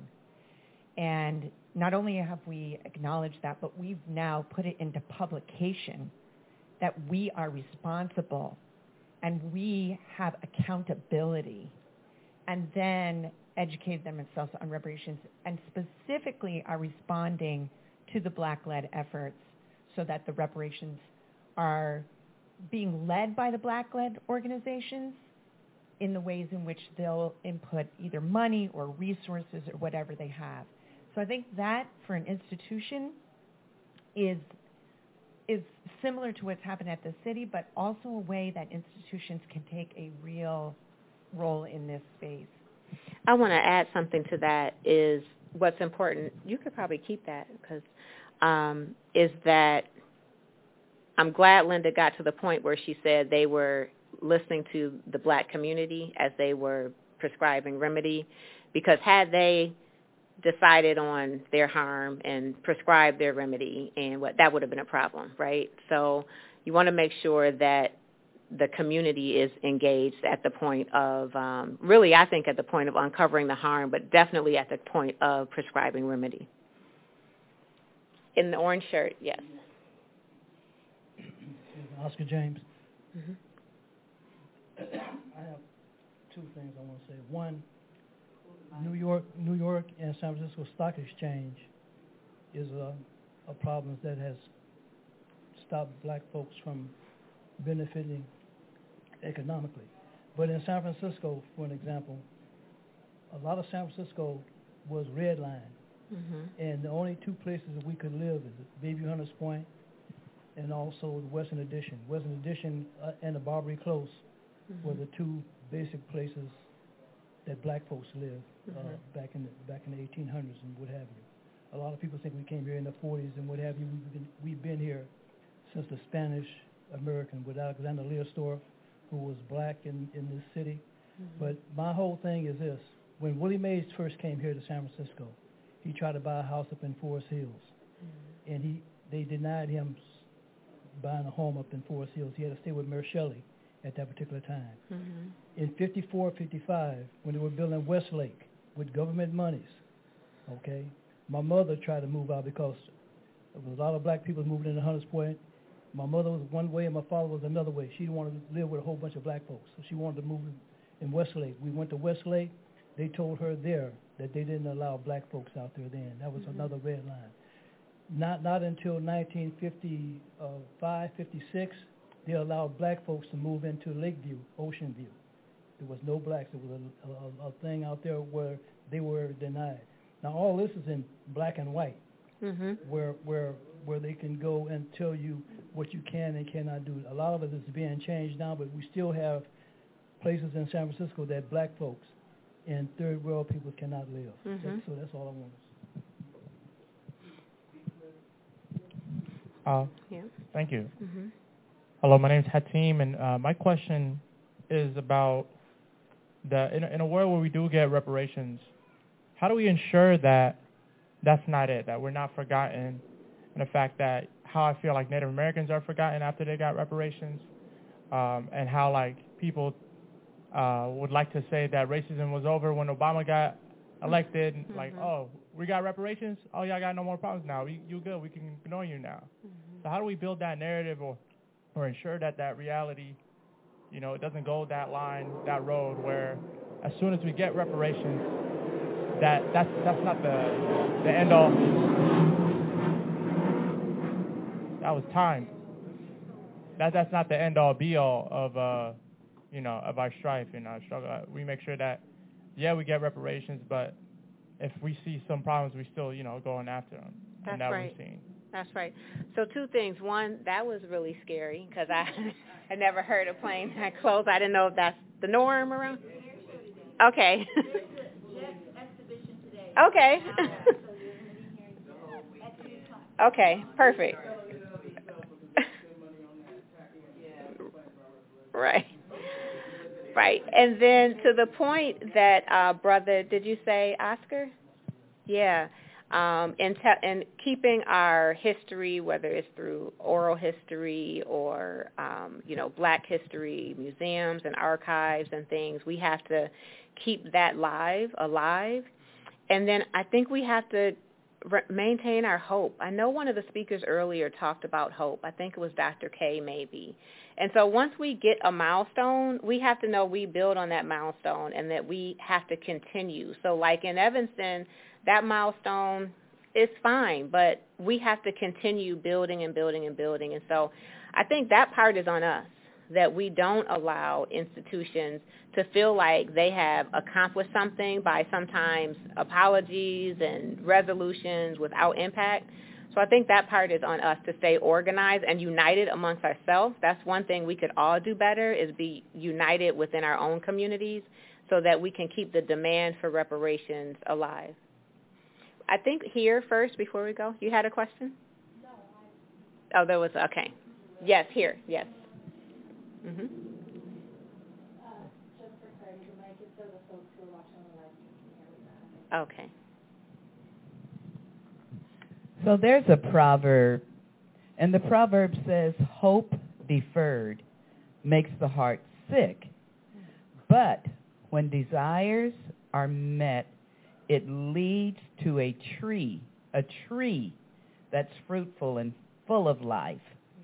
And so we're going after so many things, affordable housing, education, medical, all of these things that we need, and we still have to ask the same way. What I saw yesterday when our budgeting leaders were there, and the names escape me. Yes, okay.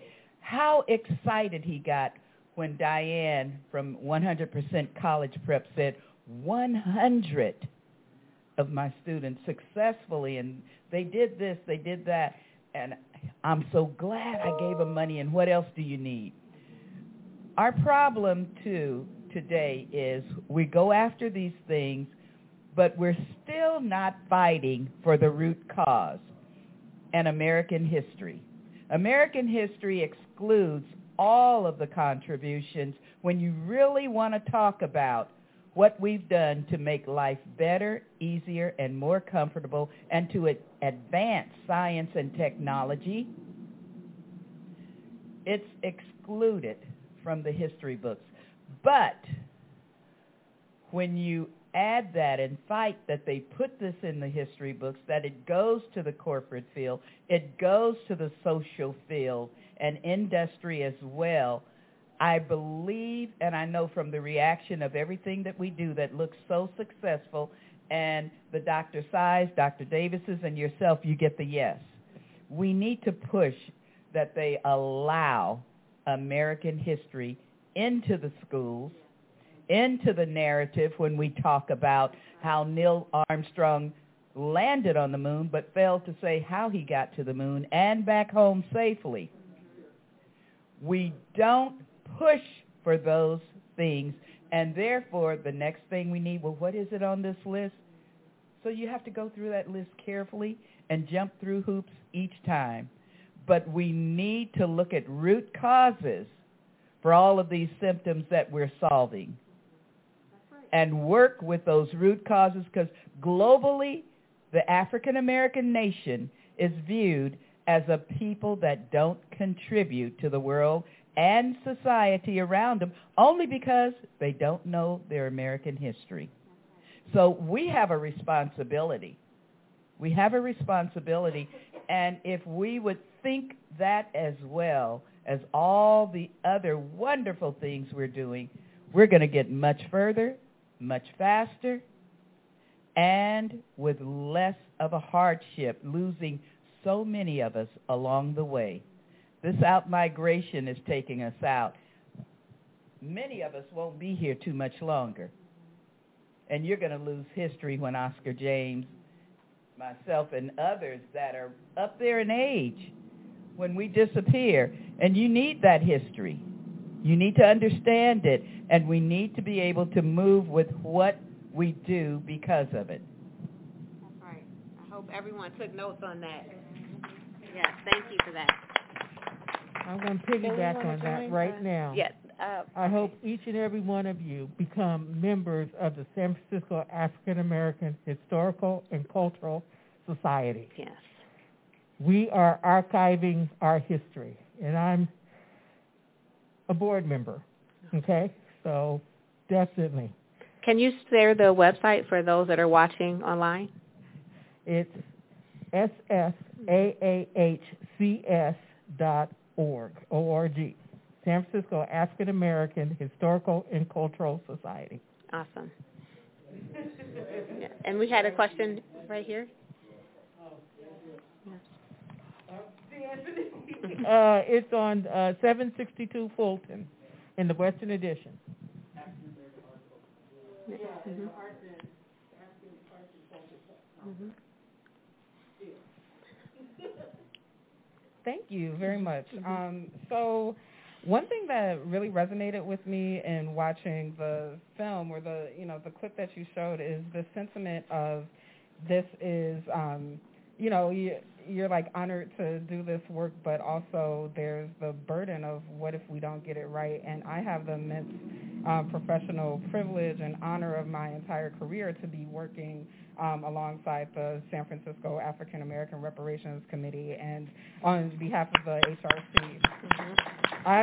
Applause for the committee members because they've been doing great work. We have, thank you. So I am wondering, we know that Black San Franciscans deserve billions of dollars. We know this. It's been written many times. There's like 3 reports that have been done in 50 years that say the same thing. And that's the case in a lot of American cities when we study Black communities. We know what we owe. We've said it many times, and we haven't kept the promise. And so what I'm wondering is, how do we, there's this question of political will, and how do we, that is sort of the elephant in the room that, even though we create these documents that have these recommendations, the next step after that is to push through political will and make it actually happen. And I do have those concerns, like, you maybe can hear it in my voice, like I want this to succeed beyond our wildest dreams, but the reality is that the political will sometimes ebbs and flows. And so I was wondering if you could speak to that and how to really push through to get what we deserve and what we're owed, or what, Black San Francisco is owed, without selling us short or having this, having someone say, give us something less than we deserve and say, okay, well, reparations is done. Let's move on to the next thing. So, I'm just wondering if you have any thoughts on that. I do. Do you want to answer it? So the point when I said, what if we get it right, a lot of the filming for this happened in 2019 and 2020, and we grow every day. And one of my mentors has helped me understand that, this is our leg of the race. We are building on the work of the elders and our ancestors that have been doing the work. So any steps that we make is good. So I don't want anyone else to use that as an example to beat yourself up or feel like you've not contributed enough. Just waking up Black and surviving sometimes is enough in America, right? So I've grown a lot since then, but the political will is everything. And so that's why, for me, I had a short window of time before I left office knowing that when I transition out, the same sort of fire, would likely not be there to carry it on. And so we have to make sure that, we're feeling empowered, that we keep the message all about narrative. More narrative work needs to happen. And so narrative change is becoming a topic of every discussion in racial redress, as it should be.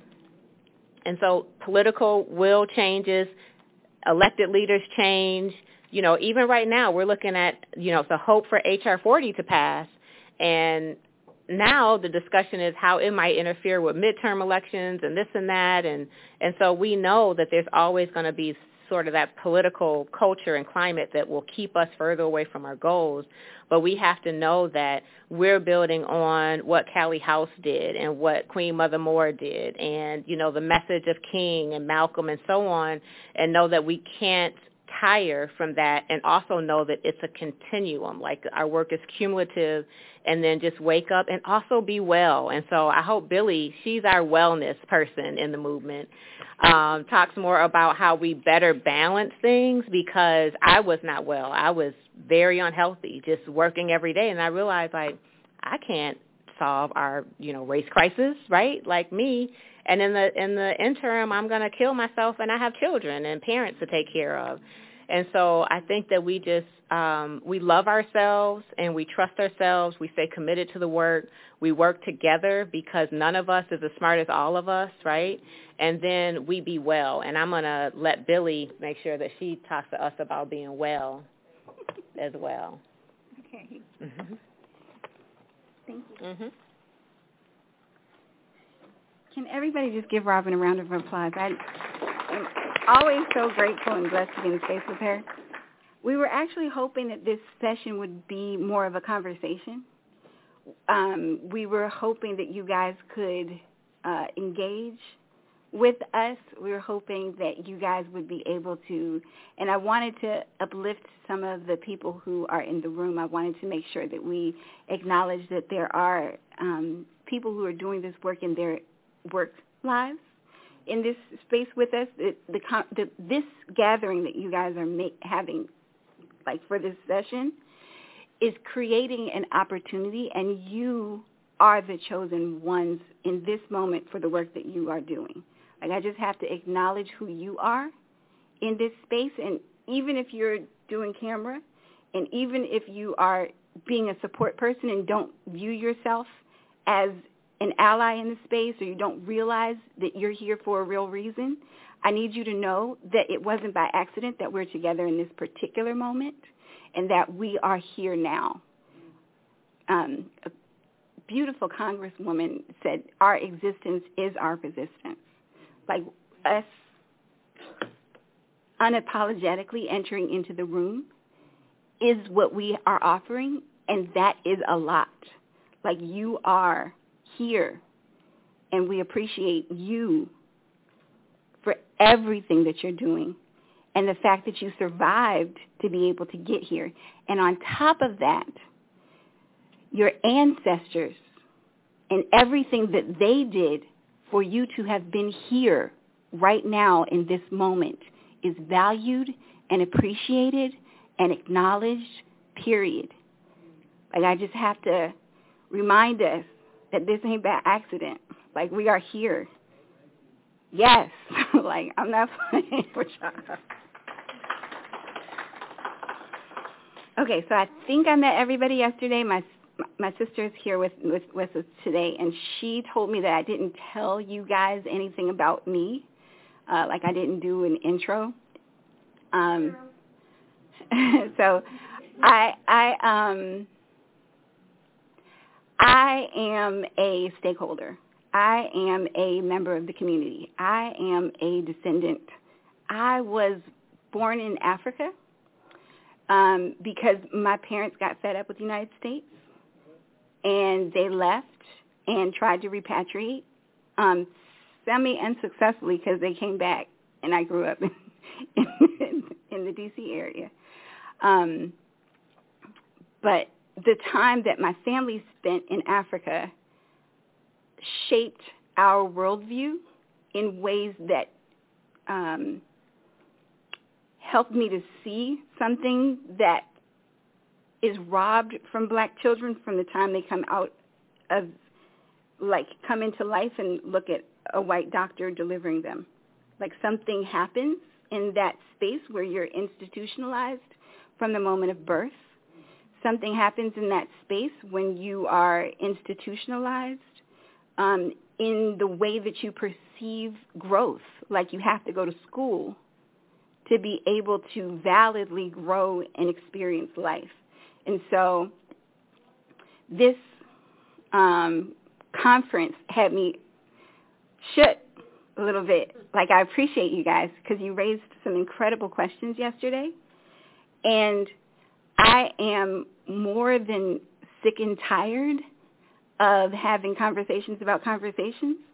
And I just need for us to recognize that the format that we are able to do things in is not really conducive to the long-term work that we're trying to do.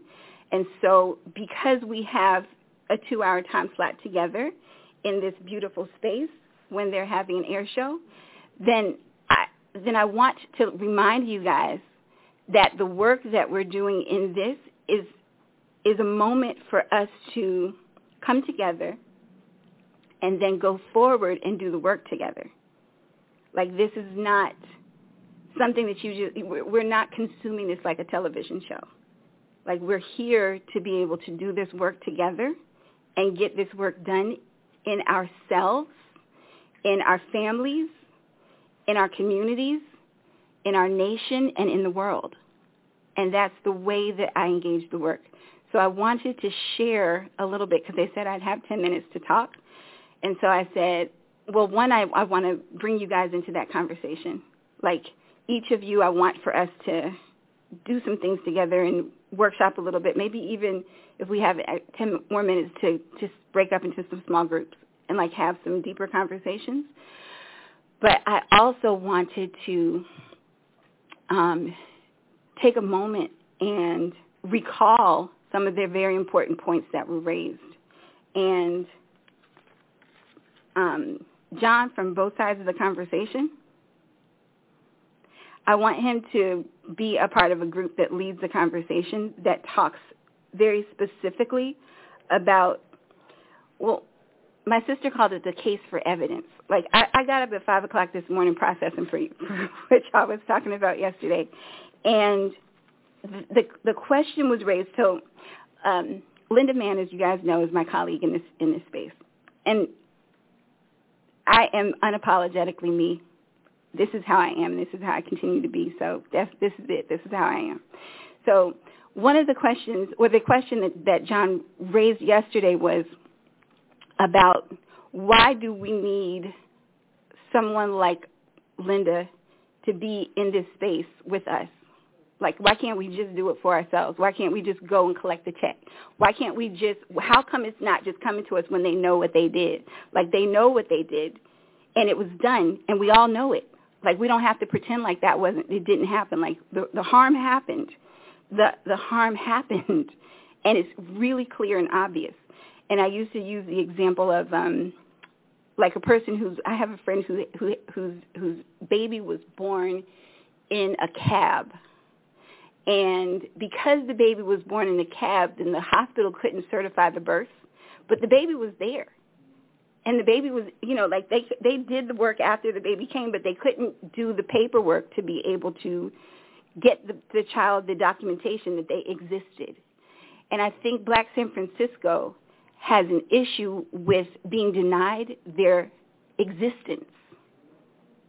Like, people will say, who is, like, what, Black San Francisco? That was a long time ago. Like, what are you talking about? Like, San Francisco doesn't have a reparations story because there was no slavery in San Francisco. Like, what is that?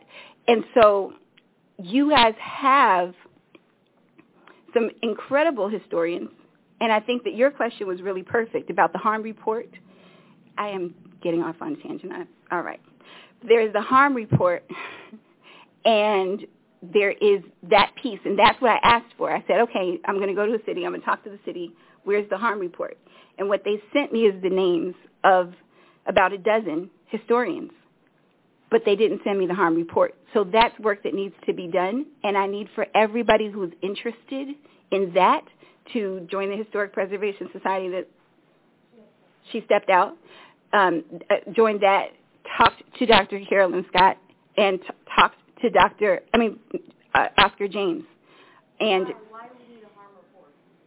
Right, evidence. So I'm a lawyer, you know that.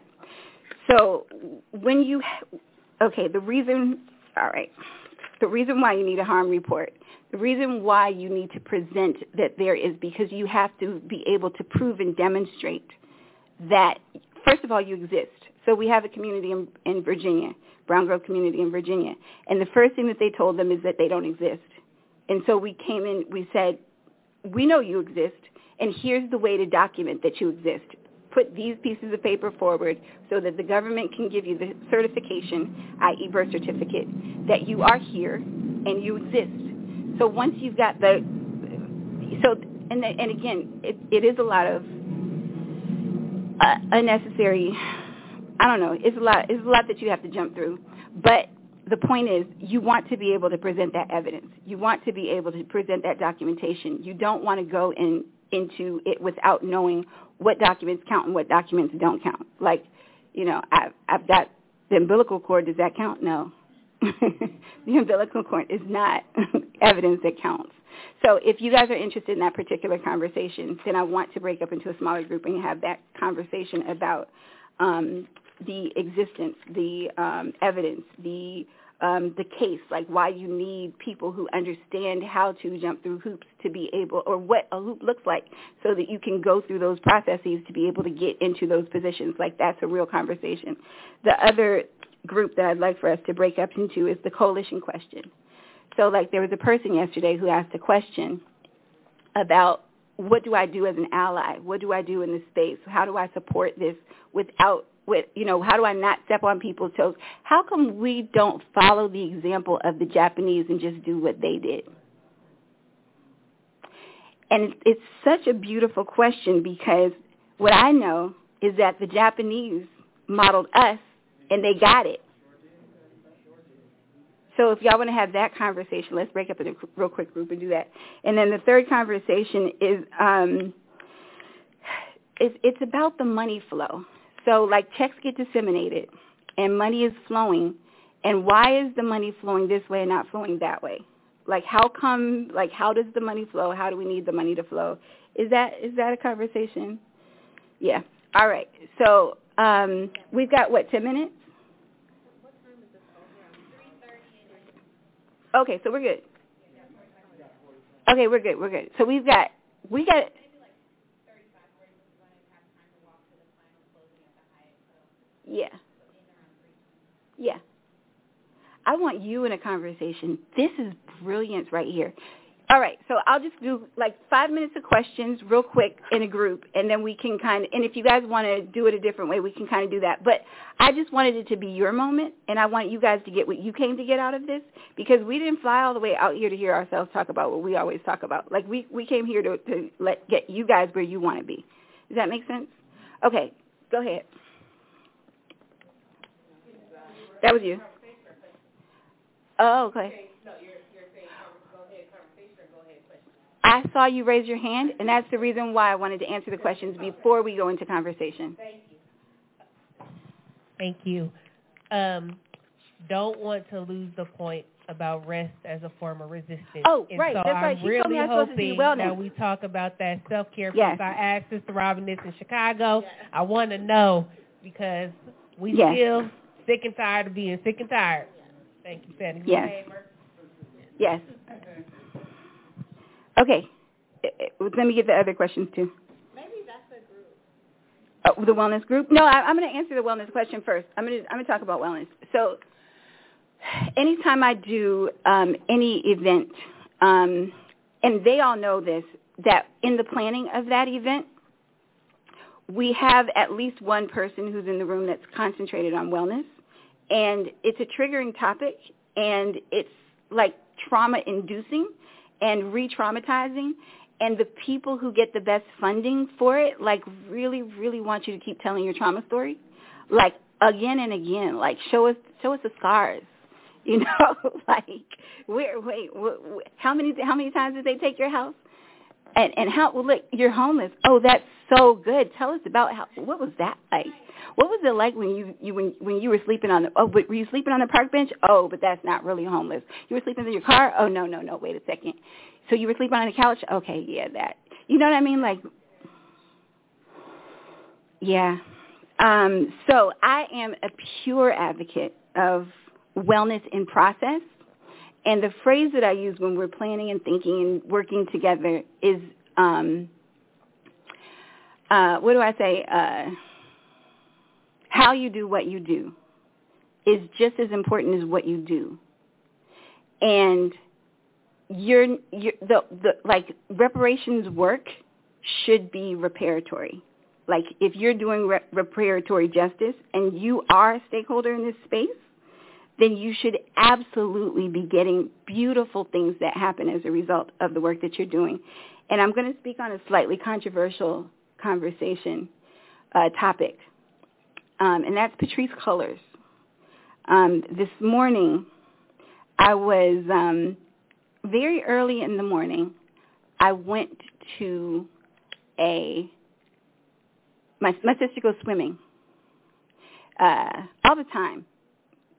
For her sanity, and so she took me to her pool, and I said, okay, well, if there's amenities, I can deal with that because I'm not going swimming because my edges. But we went to a hot tub, and it's cold outside. It's like 70, 60 something degrees in the morning, and it was lovely. And there were all of these wealthy older folks in Santa Cruz because I was in Santa Cruz. And I went to the sauna, and I went to the hot tub, and I went to the and I did go out dancing last night, and we did deal with a lot of real life things as well. There's a young man who was arrested this morning, and she's the head of security in her community, and so we were dealing with that. And I was also preparing for this conversation with you guys and processing a lot of, like, I'm very emotional, and so I was like dealing with everything that you guys were saying yesterday and wanting so much to be able to help you with what you're doing. So Patrisse Cullors was really harshly criticized for the home that she created for activists in the space, that she wanted to create a place where people could go and not be stressed, not have to worry about housing, not have to worry about, like, they could be activists and artists and creatives in the space where they could go outside and go into a hot tub and go into a steam room and not be stressed. And I don't think that only rich old white people should have access to not being stressed. And the conditions that we created in this cultural kind of space is that we have to work all the time, and we don't deserve to take a break. And when we do, we're, like, not really respected for it. And so I was having this beautiful conversation with John about walking the walk and doing this work, and how you do what you do is just as important as what you do. And I do get a little bit of pushback from my supervisor at work when I'm planning on doing things that are pure joy, because I like doing reparations work that is pure joy for black people. Because what did my ancestors struggle for if I can't enjoy being here with you right now? Like if we can't have a beautiful lunch at the pier, whatever that thing was called that we just now went to, then why are we doing this work? Why are we struggling? Why can't we enjoy life? Like we should be able to find joy. We should be able to do that, and we should be able to redress the harms that have been done, but we don't always have to be in trauma for us to be able to be redressing our harms. We should be able to do health and wealth and healing, and that's a beautiful, beautiful thing. So, okay, everybody, big round of applause for San Francisco. Reparations now.